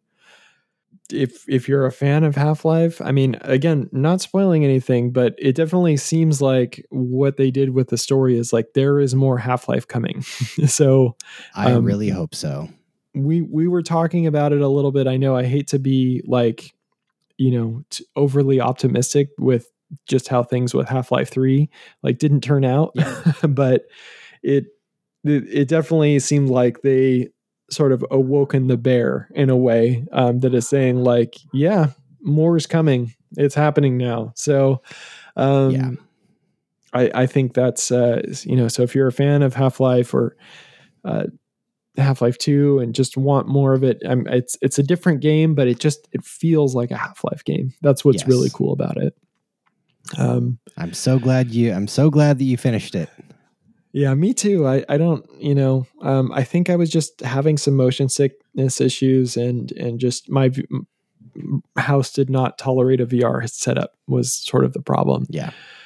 But while I had the VR out, so my partner has been playing a lot of Tetris Effect basically every day that she can, and I wanted her to experience VR. So I tried it out, and it's a lot the same, but some of those screen transitions from one board to the other are an absolute trip. Like if you've ever been to like one of those IMAX dome theaters, that's kind of like what it feels like when things are like moving past you. It's like, oh, wow. Yeah. Well, and it's just so easy to just get like lost in Tetris. Like, yes. I mean, just playing this game on the TV, like it still really sucks you in. And if you're playing with a good sound system or with headphones, that's all the better. And like adding VR to the mix, like you can just be hyper focused in on Tetris. Yeah. And it's amazing. I think it's really cool. I'm really glad it's there. I don't know how often I'll play Tetris Effect Connected in VR, but I was just like, I have to try this. They put in the work to make it work. And if you're curious, like, okay, let's say I have Tetris Effect on Game Pass. How do I get it into Steam VR? Kind of the thing is like when you launch it, it asks, do you want to launch it in VR mode? And I say yes. And basically Steam VR just opens and there we are, which is kind of like magic because usually you can only open Steam games in Steam VR. So I don't know how that works, but I thought that was really cool. Yeah. That's awesome. A couple other things in VR that I'll just rattle off is I played Job Simulator as well. Played, probably 30 minutes of that. It's interesting. It's just kind of comical. Yeah. It feels like a fun VR tech demo. It's like you're going to a museum where these robots have put on literally, they're like, it's like you're way in the future and they're like, this is what jobs used to be like. And then they put you in an office and it's kind of like a parody of an office. Like, yeah, you have a computer and it has two keys, I and O. And I had so much fun. Like, there's one section where you have to type out a message and I pick a template and then I just type I-O, but words are coming out on the screen. So I just like had a lot of fun with that. I'm like, oh, look how fast I can type with two keys. So I thought that was really fun. I played a little bit of I Expect You to Die also, which is like a James Bond escape simulator, if you're not familiar. No, I've not tried it out. So I was talking a little bit with my boss, who's a big fan of this game. And actually, what's cool about it is that there are multiple solutions to this puzzle. So cool. There's one instance where you have to defuse a bomb, and there's multiple ways you have to cut the wires. I learned of 3 different ways to cut the wires, where there was only one obvious one for me. Like, there was a cutting device in the vehicle, not to spoil things, but I was like, but people found other ways to disarm that bomb. I was like, that's incredible of how they're able to do that. The one sort of gripe I have with it is they have a very James Bond theme like song and beginning to it, where you're just sort of like kind of falling and going through different scenarios.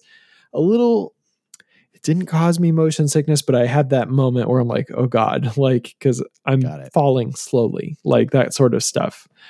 And anytime from my perspective, if you are moved unexpectedly in a way that you're not expecting, it's a little difficult, but to not get motion sickness. Yeah. But this is a seated VR game. This is one where they intend you to sit in a chair while you're playing. So this seems like it's really rare, because when I was playing, what was another, like Half-Life Alyx, there doesn't seem to be a good way to sit and play that game. You have to stand in some sort of way, shape, or form, because there are instances where you have to duck to get under certain things. Yeah, it might technically work, but it's not super well supported.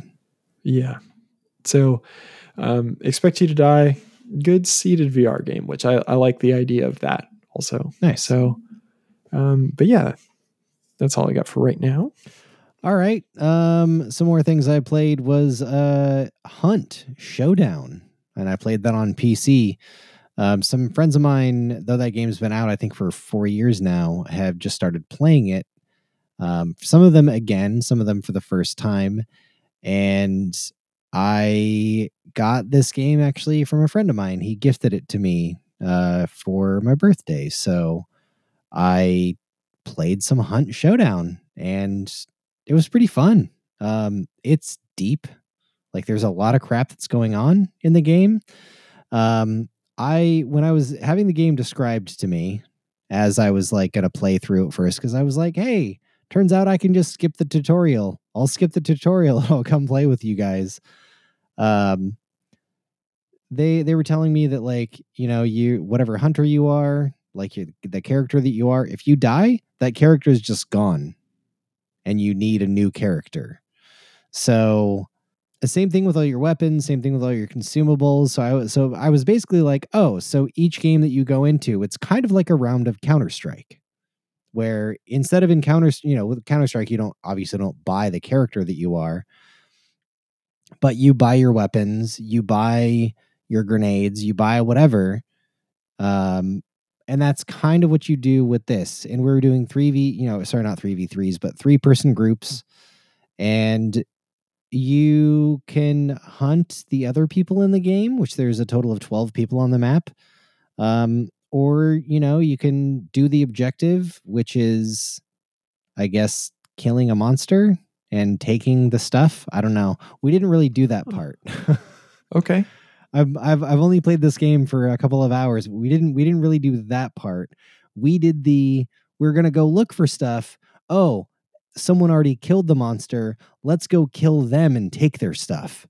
We did that and extracted a couple of times. There were a few times we died on the way to do it, but there were a couple of times that we successfully stole crap from people. I guess it's also kind of like Sea of Thieves in that respect. So anyway, it was a fun game.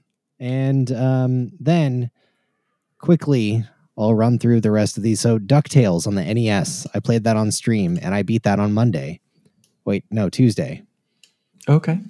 Yeah. I have never beaten this game on the NES. I've beaten DuckTales Remastered, but I've never beat DuckTales. And I've had this game since I got it for my birthday when I was a kid.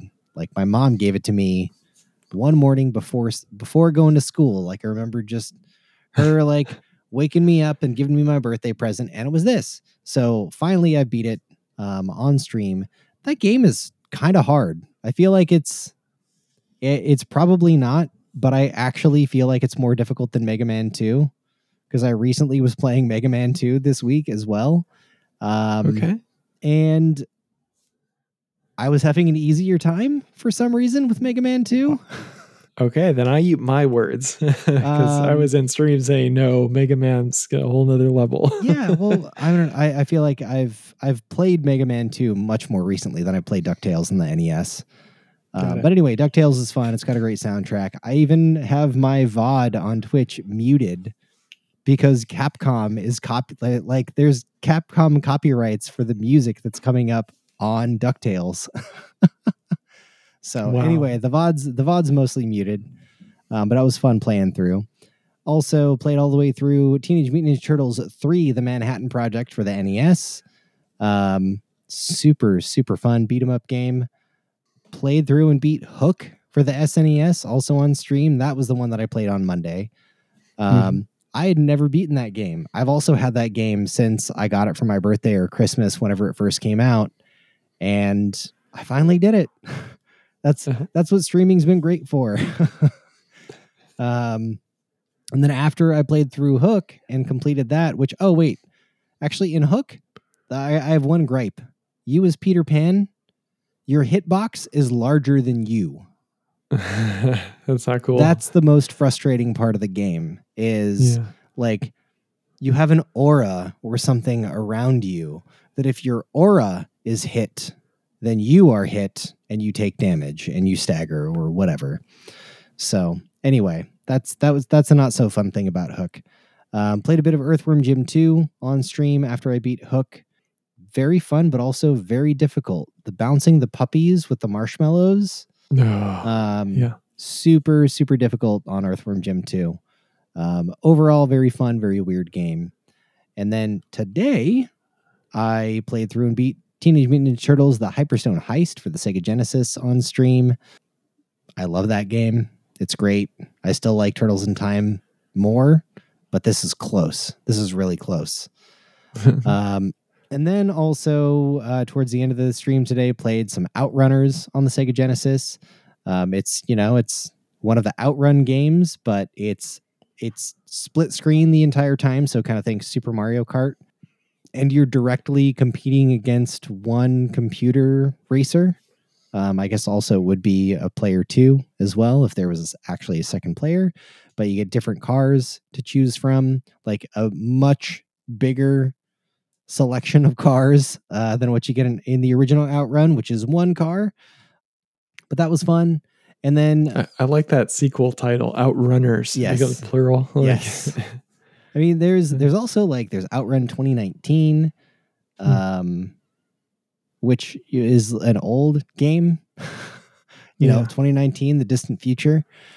I think there's an Outrun 2 on the Xbox. Anyway, and then played a little bit of Sunset Riders. Now, I was thinking about this game with rose-tinted glasses, I think. I was like, man, Sunset Riders is so much fun. And then I popped it in and played it, and then getting into the second or third level of the game, I was like, wait a second. This is Native American Genocide the game. I'm I don't maybe I don't like this game as much. I mean, don't get me wrong, the gameplay is generally fun, though it is kind of difficult. But I'm like, maybe I'm not gonna be behind the message of this game. Yeah. But it's a Konami game, therefore it's fun. And lastly, I don't have a whole lot to say, but I did also play some Bloodborne on the PS4 on stream.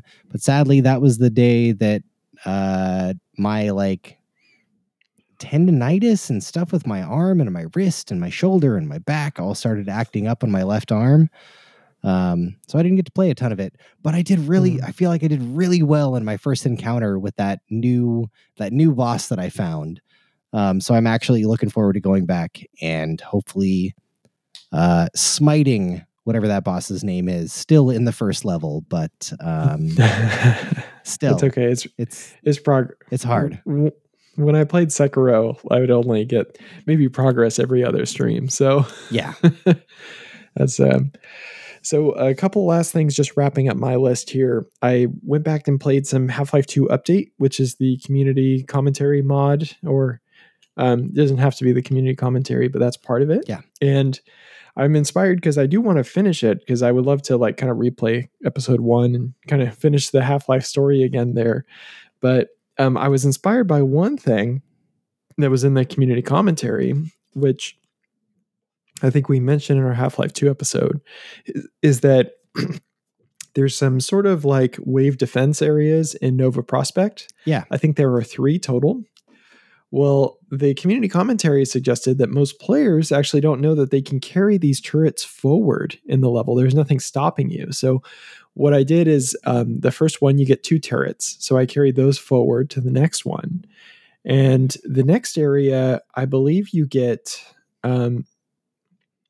let's see if I can remember the count. I think you get 3 turrets at that point. So I had 5 up at that point.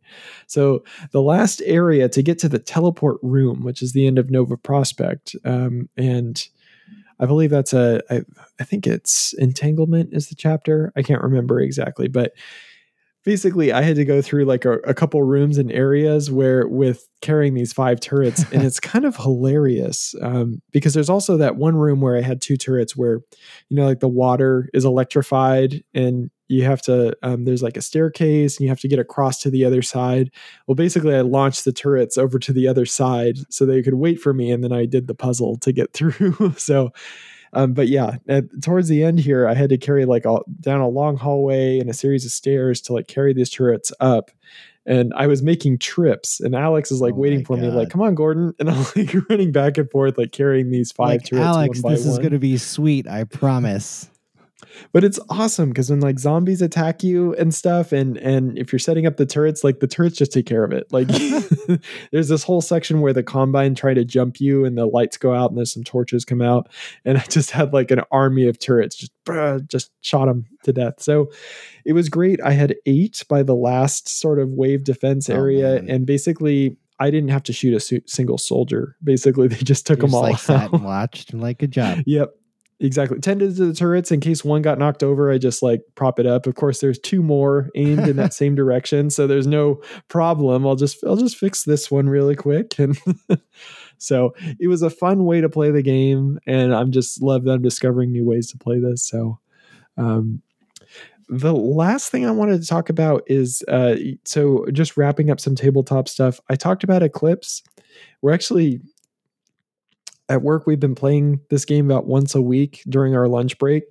And I feel like we've been playing for probably like 4 weeks now. So we're kind of like finally coming up to the last couple turns, which the game ends after 10 turns. But that game has really, I just want to mention, I've talked about it before. You should look it up if you're interested, but it kind of snowballs at first. You don't really afford too many things, but now there's like one of my coworkers that was playing, actually, you get enough technology to where you become insanely powerful and wealthy. And for example, there is this Death Star figure that's in the middle of the board, which I mentioned before. Mm-hmm. 1 dice roll and he managed to one-shot that thing. Like, that's how insanely powerful. Like, something that's just a daunting task staring at you this whole time, it's just like you just wipe it, it's gone. So that game's wrapping up, but I played a new one called Formula D, which I wanted to explain to you because I think you might actually like this, and anybody's listening. But it's a game about race cars, and you know, you have a Monaco like modeled track, and you have these little race cars on one side of the board. There's another side of the board I'll talk about later. But it's a race, and everyone qualifies. They do a little roll on like who goes first, and then you put in the different positions, and there are little squares on the track, and basically your roll indicates how far you can go. So when you're in first gear, you can roll like anywhere from 2 to 4 or something like that. After that turn, you can elect to change gears, go up to third, and then you can roll anywhere from like a 3 to a 9. And then in fourth gear, you can roll a 16 to a 20, and there's like a 20-sided dice for these sort of things that are happening. But the thing is, when you get to a turn, you have to land somewhere on the turn at least once, sometimes more than once, to sort of indicate braking. If you completely just blow past the turn, you will take damage on your car.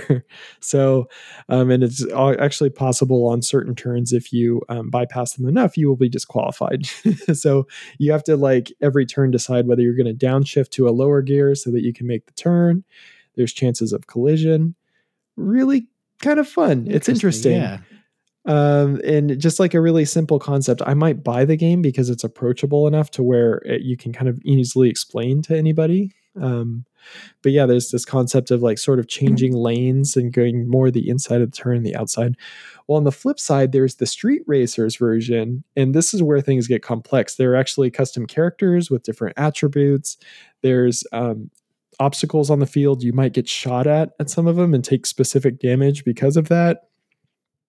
So it turns into like RPG, like level at that point.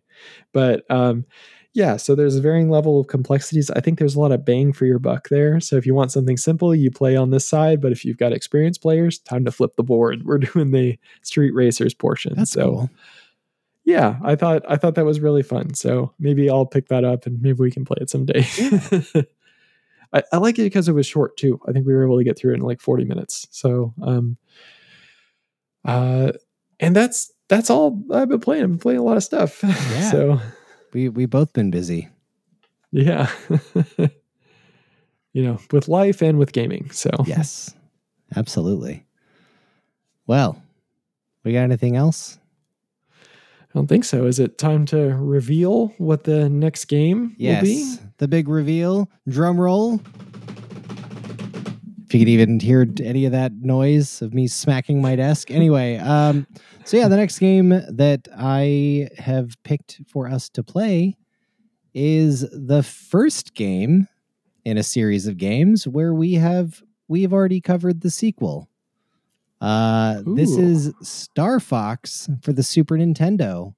We are going to bask in the glory of the FX chip on the on the Super Nintendo. Yeah, I kind of wanted to go back to the original Star Fox, where it all began. Yeah, and if you're interested in playing along, this is part of Nintendo Switch Online. Yep. Also, so you can play it there. Exactly. So yeah, you can check it out there. It's also on the Super Nintendo Mini console. So yeah, many ways to play this game. It's, if you've got a Wii with the Virtual Console, though the store was that one is on Virtual forever Console ago. Yeah. Same thing with the Wii U Virtual Console. I'm pretty sure it's there. Hey, get it while you can. Yes, correct. But also, I don't think the cart is incredibly expensive if you do have a Super Nintendo. But yeah, Star Fox. I'll be playing that on stream sometime soon as well. And speaking of streaming, I'm still, for the time being, doing that 9 a.m. to 12 p.m. Pacific time. You can also catch Andy's streams Monday and Wednesday evenings, or not. Sometimes. Yeah, we'll see. Who knows? We're working on that one. Yeah, well, you know what you should do, listener? You should follow Andy on Twitch and me if you want. Who knows? Maybe you'll enjoy it. Maybe you won't. Yeah, but you get those notifications. I guess unless you turn those off, because that's the thing people can do also. But you can also join our Discord, which I'm jumping in ahead of myself. But anyway, anything else you want to say before we get the heck out of here? Well, let's get the heck out of here. All right. Well, we know there are a lot of podcast options out there, and we appreciate you taking the time to put our words in your ears. It really does mean a lot. You can also check out our website at www.retrogametimemachine.com, and you can subscribe to this podcast on Apple Podcasts, Spotify, Good Pods, and many other podcasting applications. You can join us on Discord, follow us on Instagram, YouTube, Twitter, all those places, and you can support us at the $2 or $5 tiers on Patreon. May your video games be fun, and bye for now. See ya.